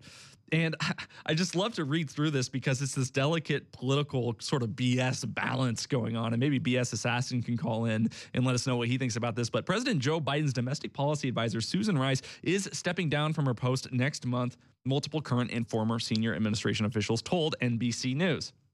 Rice's last day in the White House is May 26th. I believe that'll be Memorial Day weekend, so she's probably working up until the holiday. White House Chief of Staff Jeff Zients said Rice, who served as national security advisor during the Obama administration, great job, has been critical to driving Biden's agenda and has taken the Domestic Policy Council to new heights. And again, she's just got an outstanding track record. The process for Biden to select Rice's successor will include candidates both inside and outside the White House, a second senior administration officer said. Why is she leaving, though? There's no explicit reason here. I think that Susan Rice is going to try to primary Joe Biden, and that's why she is leaving. the administration. I think she's getting out before things get worse. She knows things are going to get worse, and she doesn't want to be associated with any of the scandals or problems that the Biden administration seems to catalyze consistently in the White House. Rice, who was on Biden's short list for vice president, again, a piece of evidence that she might be running for president, entered the job without a domestic policy background, having served in foreign policy roles during the Obama and Clinton administrations. Among her first moves in the Biden administration was to adopt a structure at the Domestic Policy Council, similarly to that of the National Security Council, bringing in policy experts and codifying a process for convening officials across the government. The timing of Rice's departure also coincides with the growing controversy over the White House's handling of migrant children who've arrived unaccompanied at the southern border amid questions about whether the White House, including Rice, ignored warnings that sponsors of migrant children were making them work grueling jobs in violation of child labor laws. The White House has said that this is not the case. A senior administration official said Rice is proud of her work on the border. So it's not because, she was responsible for domestic policy while we were found to be forcing children to work against child labor laws. That has nothing to do with the reason that she doesn't want her name associated with the Biden administration at all. The administration officials said the controversy has nothing to do with Rice's decision to leave, which they said was already in the works. Immigration is one of the issues where Rice has at times clashed with other administration officials, such as Health and Human Services Secretary, over the approach to handling migrants at the border, for instance. Often described as tough and dogged, Rice also has endeared herself to some of the White House's younger staff members and maintained a close relationship with Biden, according to some of her current and former colleagues. I think she's running for president against Joe Biden. That would be my guess. I would be surprised not to see an announcement by the end of this summer to that effect, but that's all speculation, of course.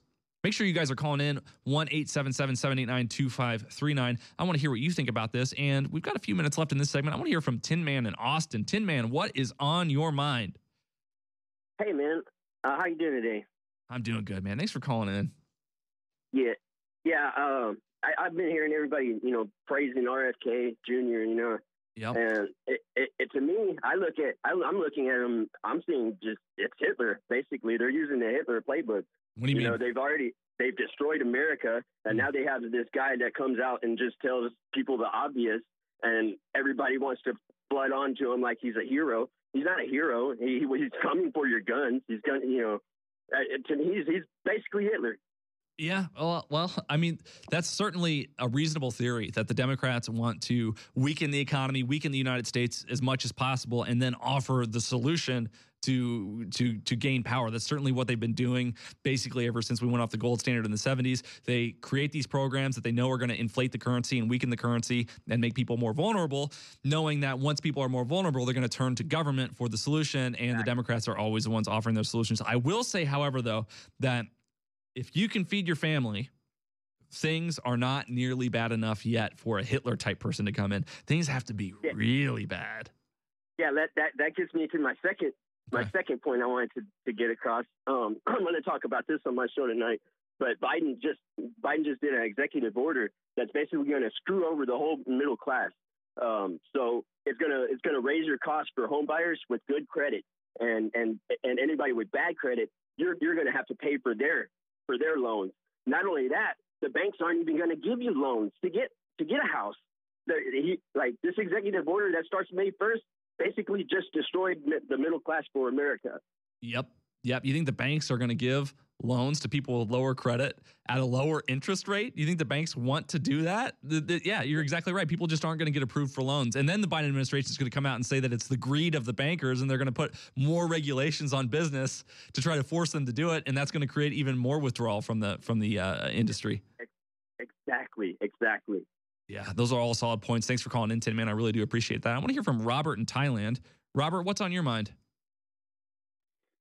Oh, hey, so great show. Thank you. I think it's always great when you stand in or sit in. Yeah, for sure.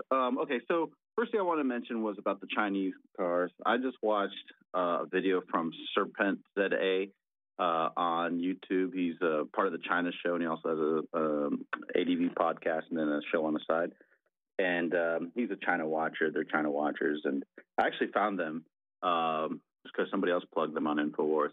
But anyway, he was just mentioning how their premier brand, their flagship model and the premier brand, and then all the way on down to several other models but he was particular about that flagship model because it's the pride of their very best EV. Well, basically, they're all just blowing up. Like, they're extremely unsafe. They're not all blowing up. That's an exaggeration. But, I mean, it's not much of an exaggeration. And, like, there's multiple instances where the airbags don't go off in extreme situations. So, I mean, I think it would be best for us if we avoid, bringing those over to the States. Yes, that was my 2 cents on that. I mean, you make an indication. What if we designed an airbag that went off if you went into like a commie territory? So like as soon as you cross the border driving into California, just airbags, like get out of here. Well, it's actually funny because I mentioned to the call screener that my separate, and this is a good segue into my second topic, was that I'm a breeder out here in Thailand. So I grow cannabis for medicine. Yeah, I breed cannabis and I grow it out here for medicinal purposes. Gotcha. I was thinking of something else. No, well, I mean, I want to have kids, but not. I'm waiting a couple. I want to see what the next virus is going to look like before I decide to make that leap. But anyhow, yeah, I do breeding and make different strains, and I just made a strain and I named it Ray Epps so that to help spread the word about that a little bit. People will be like, "Oh, who's that?" And I'll be like, "Well, I won't tell them. I'll make them Google search it." It's a hyper paranoid strain. As soon as you take it, you feel like the feds are watching at all moments. Or it's a real sativa dominant one. So I'll be like, yeah, if you smoke too much of this, you're going to start storming, into places, following FBI agents into Capitol buildings, and then they're going to take a quick left turn, and you're going to go inside, and they're going to like duck out behind the bushes. Oh man, I love it, man. That's great. Well, thank you for calling in. I appreciate your feedback, and I think your thoughts are really succinct. Good luck with your new strains there in Thailand, and I hope that your business continues to be successful despite the collapse of the entire world around you. Make sure you guys call in for the next segment, 1-877-789-2539. I will be taking more calls throughout the hour, and make sure you visit InfoWarsStore.com. Check out the Turbo Force Plus. It is 25% off, and it is true. It does give you more power, more strength, and more energy. I have found that it is incredibly effective. I used to rely on Red Bull sugar-free, and now I prefer Turbo Force Plus. Make sure you check it out. It will keep you going all day long. InfoWarsStore.com, 877-789-2539.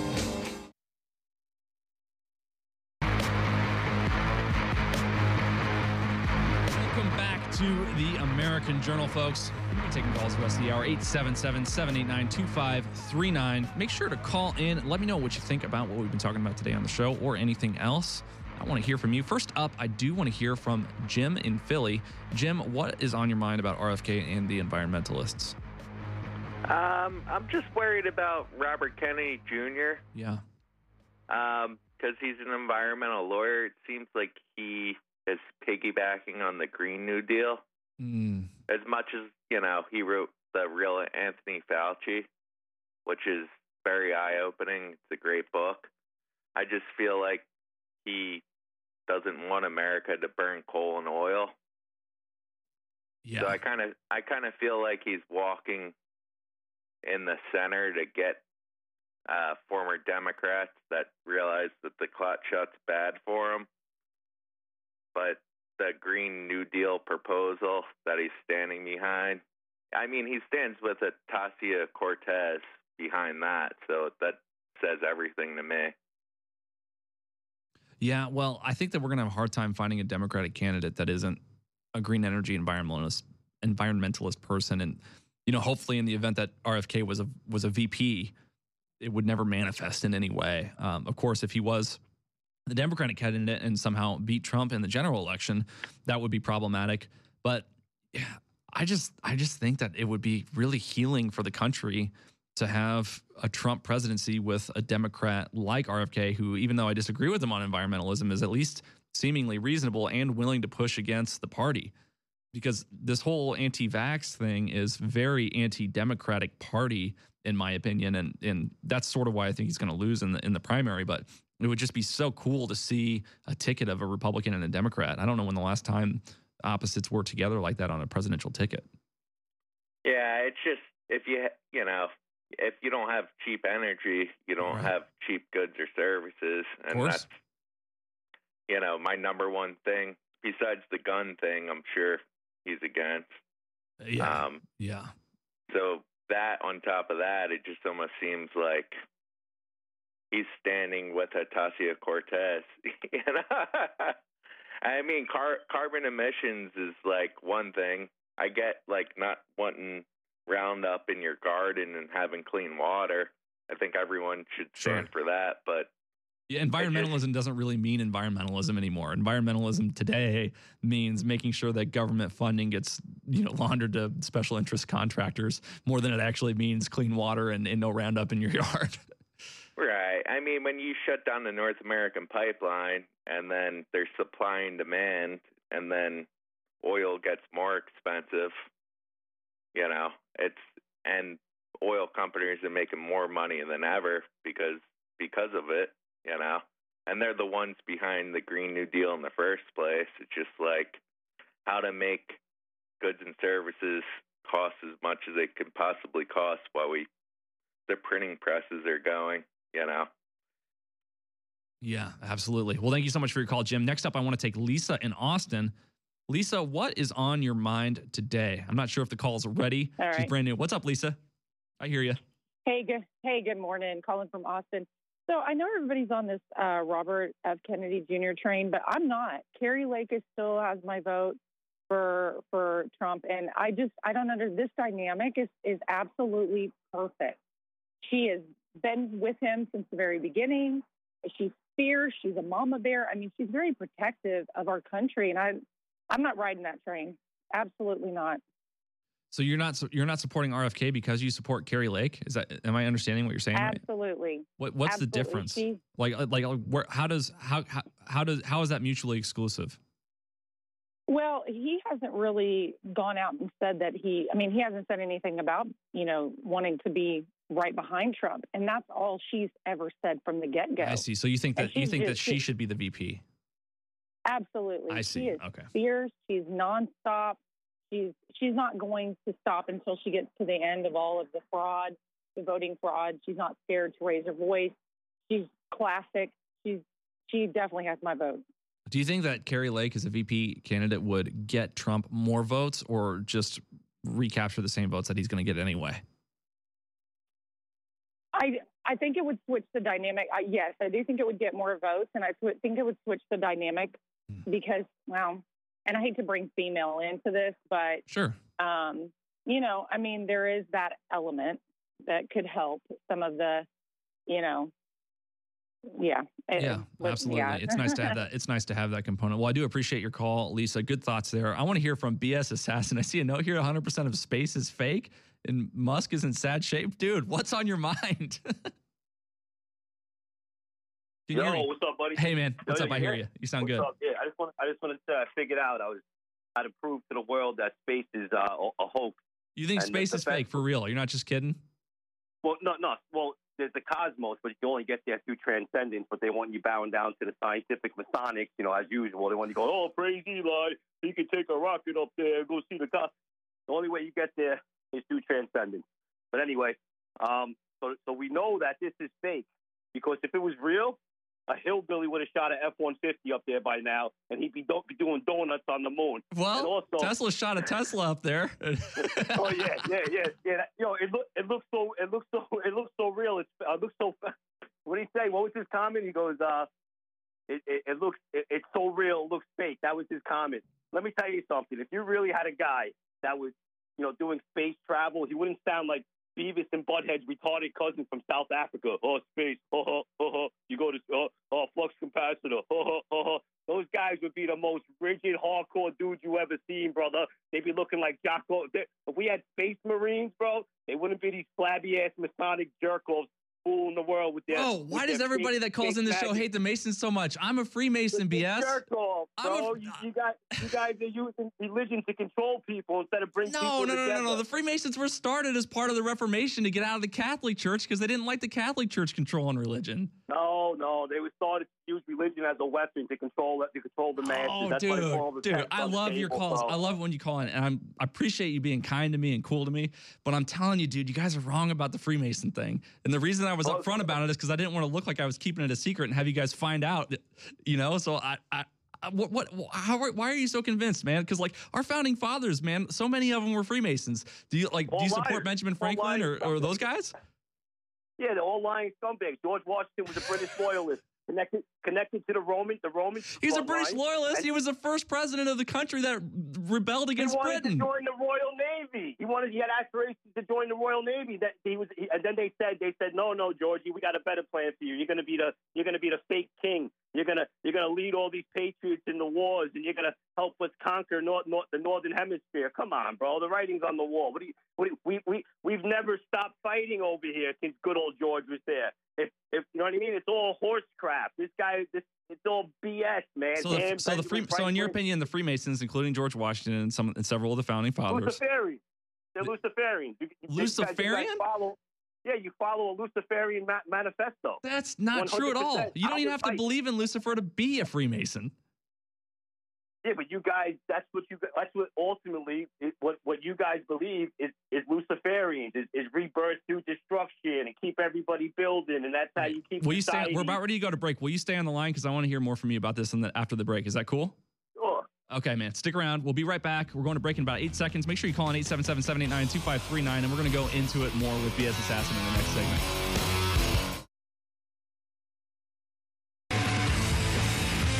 Welcome back to the American Journal, folks. We're taking calls and breaking balls. We've got BS Assassin on the line here. He is snapping about the Freemasons, and I don't blame him. I don't blame any sort of skepticism around secret societies, but I'm pushing back a little bit as a Freemason myself. He mentioned that George Washington was a Luciferian. I want to ask you, BS Assassin, I got a list here of the founding fathers who were Freemasons. We got George Washington, Benjamin Franklin, John Hancock, Paul Revere, Samuel Adams, James Madison, Alexander Hamilton, John Jay, Thomas Jefferson, and John Paul Jones. Were they all Luciferian? All working for the crown, the old crown for world domination. Yes, all power-hungry scumbags. Sorry to tell you. Sorry to tell you that, man. Dude. Yeah, Listen, when guys kill you, they don't tell you they're doing it, man. Just like Trump, they do it with a smile. Way more effective, brother. You know what I mean? George Washington. What are your thoughts on the Constitution and the Declaration of Independence signed by so many Freemasons? Bad news? That wasn't written by them. That was written by guys that got hunted down and got destroyed. The real founding fathers who had their families put in slavery. John Hancock had his name the biggest signer of the Declaration of Independence. Yeah, but what about all? Yeah, but anyone that didn't get hunted down, the original guys were regular lawyers, regular dudes. They no royal connections, and they all those guys who weren't connected to the royal family in some facet or Freemason or scumbag. They all got hunted. They could look this up. They got hunted down. Their family got put in slavery. Horrible what happened to them. So you think the Freemasons got an easy out during the Revolution? They hijacked it, man. They orchestrate all these wars to benefit themselves, to benefit the bankers, the royal families, and the freaking the corporations. I do agree with you. I do agree with you that Freemasonry was a major orchestrator of the American Revolution. I just disagree at the notion that was a bad thing. I mean, would you rather have us under the king? We've never left under the king. Don't you understand that? When have we not been serving the crown and doing their bidding and working in direct correlation with them? I mean, what war has ever benefited a common man? The Revolutionary War. That benefited the common man, the Revolutionary War, by killing each other. For the first time ever, he had private property rights and didn't have to swear allegiance to a king. We've been paying taxes the whole time, kicking our money back there. We haven't been paying income tax the whole time. We haven't been paying income tax only since 1913. That was almost 200 years later.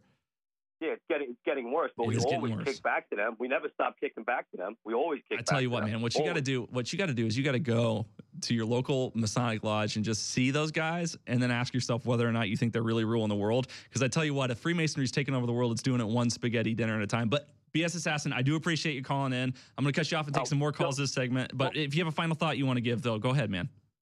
Yeah, one more thing. I forgot my final thought. Hey, you guys, God bless everyone. Take care. God bless you, man. Take care. All right, let's talk to Casey in South Carolina. Casey, what's on your mind? Might have lost her. She's been on hold for a hot minute. Alex in Michigan, what's on your mind? Can you hear me now, Hey, Alex? What's up, man? What's up, dude? Thanks for calling in. Am I going to get another berating from an anti-Masonic guy? Yeah, I just wanted to say that, I'm tired of the Freemasons taking credit for the Revolutionary War because that's true. There's a lot more than just that involved. That's true. founded by Protestant Christians. Well, like there's the a lot of Puritans. Protestant Christians who are Freemasons. Well, not back then, but like now, yeah, like the Southern Baptist Church is full of Freemasons now, but The Southern Baptism is Protestant. It's not Catholic. Anything not Catholic is protesting the Catholic Church, therefore Protestant. yeah, but there was this schism in Freemasonry at the time in the 1700s and 1800s. There was a schism because the leaders found out the Jesuit order was in control of the Masons at the top level, so there was like a schism, and that also helped our revolution because the Masons didn't want to be controlled by the Pope, and basically they helped in the American Revolution, but I would say it was more of a Protestant revolution, similar to the English Civil War with Oliver Cromwell leading the Protestants against the Catholic King Charles. Okay. Well, good points. Thank you for calling in. I appreciate it. I want to hear from Josiah in Kentucky. Josiah, what's on your mind about George Washington? Hey, how's it going, Chase? Hey, man. What's One up? thing that has not been mentioned, and Alex has mentioned this many times, the Freemasons did not originate as a satanic organization. They were a Christian organization. And George Washington, in his own diaries, this is something that Alex Jones mentioned many times in the past, that the Freemasons were being infiltrated by the Satanists, and they were infiltrated. So do I believe that there are good Freemasons? Yes. But the current day Freemasons are absolutely 100% Satan worshipers.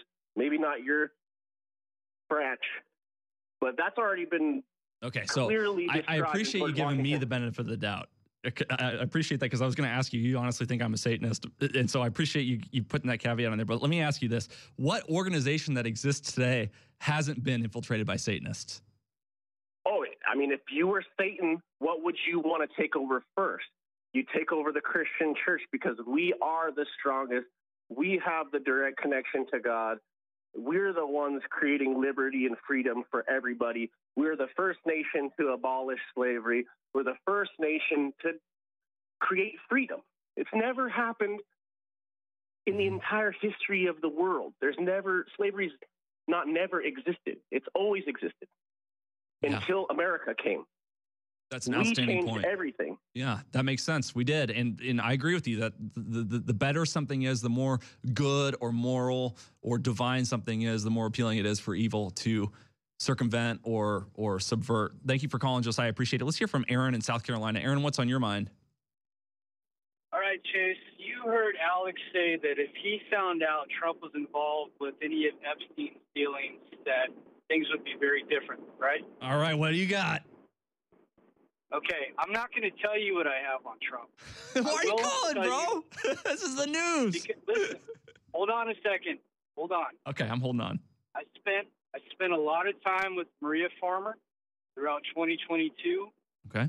I tried to connect her with Alex several times. Didn't work out.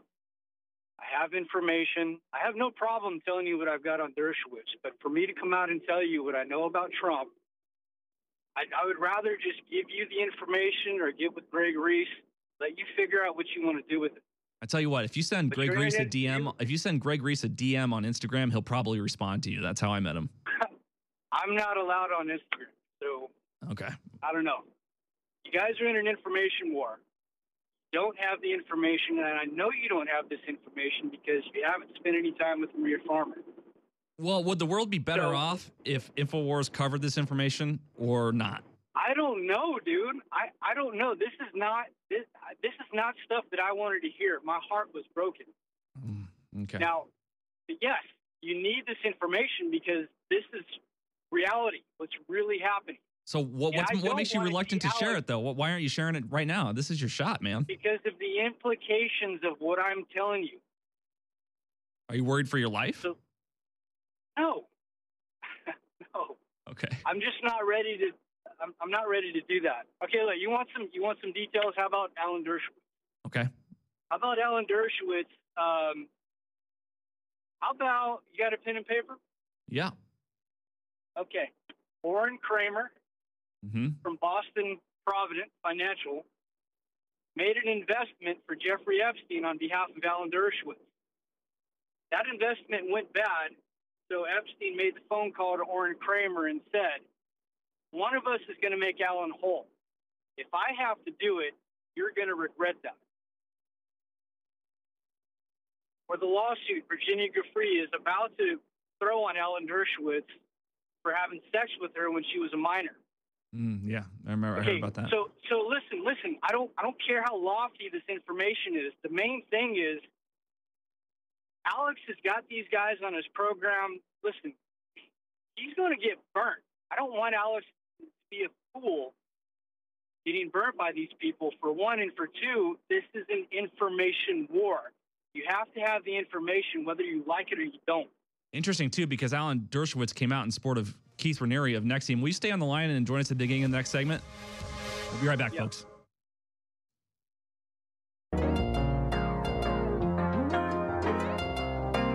Welcome back to the American Journal, folks. We're getting into the weeds a little bit today. I love it. I love all of the calls. I appreciate it. We are on the air with Aaron from South Carolina. We were tying up the end of the last segment, and we're still with him at the beginning of this segment. Aaron, you were going into some details about Dersh, man. Can we do you remember where we left off? I want to let you take it and finish your point. Actually, you said something about Dershowitz that I never heard before. I wanted to ask you, but hey, let me give you a quick side note. Yeah. I'm driving west on 74 through North Carolina, and I just passed a bridge that had InfoWars spray painted on one of the columns. Ah, that's awesome. Did you get a picture? No, I'm driving. I didn't know if you were a man that likes to live dangerously. Yeah. Listen, dude, Dershowitz is no good. He's not good. You need to tell Alex to be very careful. Yeah, I have some skepticism. Not only that, okay, you know Les Wexner is the guy behind Jeffrey Epstein, right? No, I don't actually know much about it. Fill me in. Okay, Les Wexner, he's the owner of Victoria's Secret. Okay. He is the one who was... He's not the one that killed himself, is he? No, Les Wexner is still alive. He's an old man, and he's not good. Okay. So you need to look at the connections between Dershowitz, Wexner.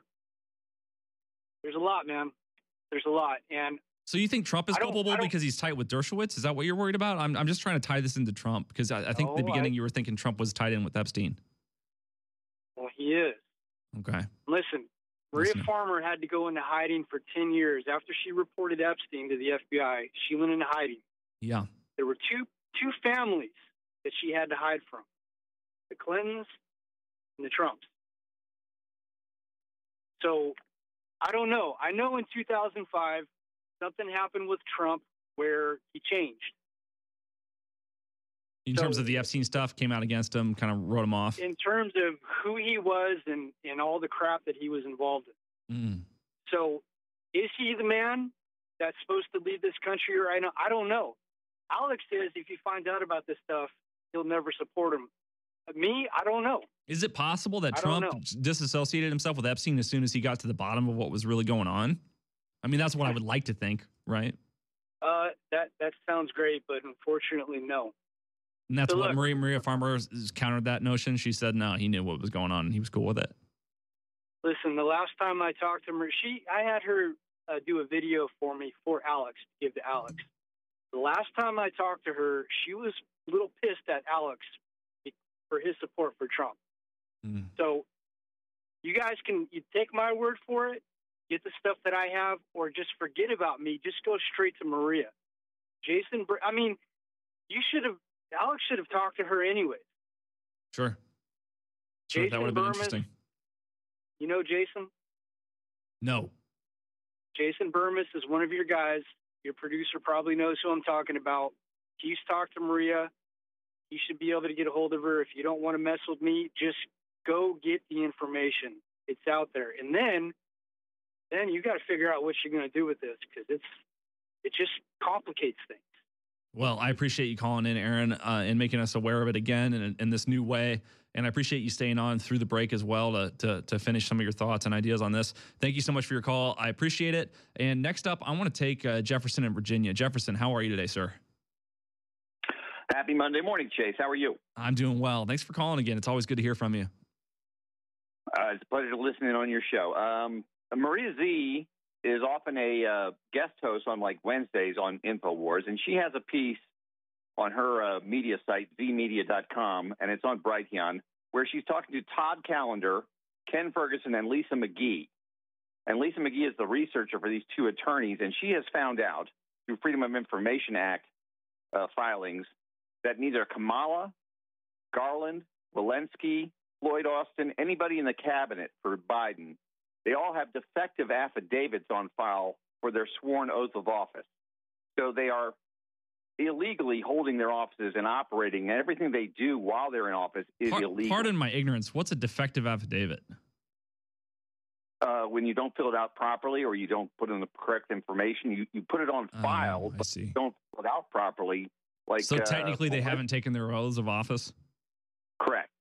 Okay. So they know they're defective. They know that what they've done is illegal, but they're getting away with it. They're going through the motions. But what they're trying to avoid is being on the record as being treasonous.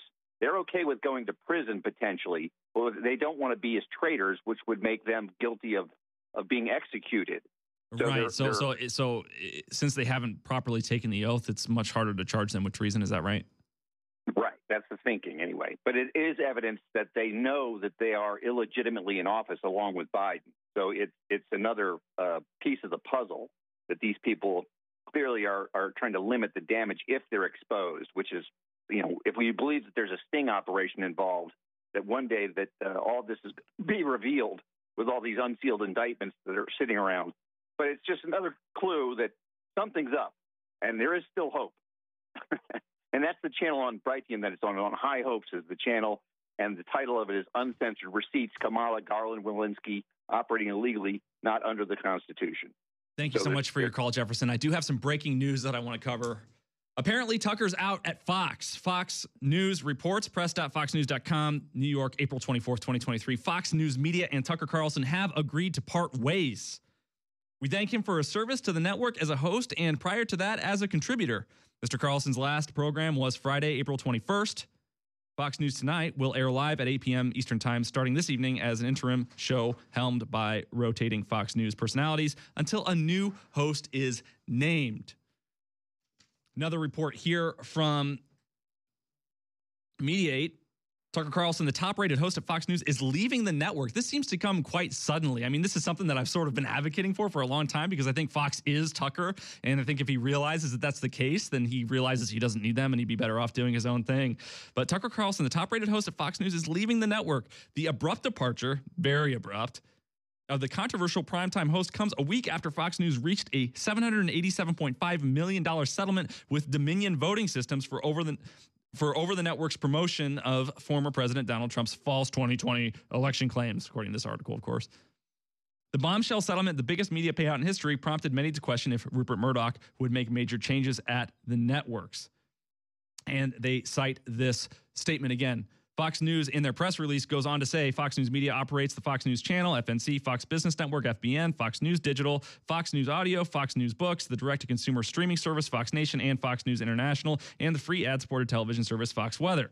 Currently, the #1 network in all of cable, FNC, has also been the most watched television news channel for more than 21 consecutive years, while FBN ranks among the top business channels on cable. Owned by Fox Corporation, Fox News Media reaches nearly 200 million people each month. Holy cow. So, did they fire Tucker over the Dominion reporting that caused this settlement, or did Tucker leave because he realizes he doesn't need him? I can't believe it. I am very excited to see what Tucker Carlson does on his own. I had the privilege of watching Tucker Carlson's podcast, which of course is available to the public, when he appeared on the Full Send podcast, I believe. And I thought, man, this guy is so cool. I had no idea that he was like this when he was off the air. He was doing things like putting in a dip and drinking a beer, and he was just you heard his Mozart laugh too. I don't know if the crew has a bit of that, but his laugh sounds exactly like Mozart from the movie Amadeus about Mozart. And I thought, man, this guy would kill it if he just did his own thing. And now he finally has the opportunity to do that. I think that Fox is going to feel the pain of Tucker Carlson's departure. They either made a terrible decision by cutting him loose, or Tucker Carlson made a wonderful decision by realizing just the talent that he is and the value that he brings. Do you guys think that Tucker Carlson's going to start his own podcast? Is he going to join a different network? Maybe he'll go in to replace Stelter at CNN. Are they still looking for a replacement over there? That would be an absolute hoot. I can't believe that he's finally leaving Fox. What is Fox going to do without him? Does it even have a chance? So many questions come to mind regarding this. It has been an honor and a pleasure being with you this morning. I will be back for one more show tomorrow morning. And then, of course, the great Harrison Smith will be back on Wednesday. I'm looking forward to having Harrison back so that I can enjoy the show as a listener and potential caller every morning from 8 a.m. to 11 a.m. Make sure you guys stay tuned. The Alex Jones Show is coming up right next. And before Alex starts, make sure you go to InfoWarsStore.com and get the Turbo Force Plus from InfoWars Life. It's a more advanced formula for optimum focus and energy, now available for 25% off. We say that Turbo Force Plus is like the original Turbo Force, but this time with more power, more strength, and more energy. With the addition of Alpha GPC to our original Turbo Force, we are taking Turbo Force Plus to the next level. This advanced formula can help support increased focus and energy. With a sustained energy blend that contains amino acids for sustained energy metabolism and herbal energy blend with very high levels of polyphenols and xanthine alkaloids for peak energy, Turbo Force Plus is a force to be reckoned with. Take some today and become yourself a force to be reckoned with. Visit InfoWarsStore.com. Share the network at band.video or madmaxworld.tv. And stick with us, folks, for the Alex Jones Show coming up after this break. Thank you.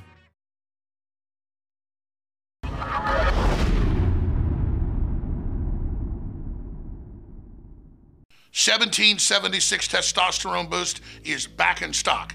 It is a private label of the #1 best-selling natural testosterone booster on the market. It does incredible things for men, but women also love it. Ladies and gentlemen, you need to experience this product for yourself. I never have any issues in the libido department, but it's always good to supercharge it and take it to the next level. And I'm just going to tell you, bottom line, my wife is blown away. I am a Tyrannosaurus Rex in the sheets, and I'm telling you, at 49, I've got more energy in that department than I had when I was 18. And I owe it all to 1776 Testosterone Boost, now back in stock at InfoWarsStore.com. It's also great for your muscles, your body, your energy, your workouts. Get 1776 Testosterone Boost at InfoWarsStore.com.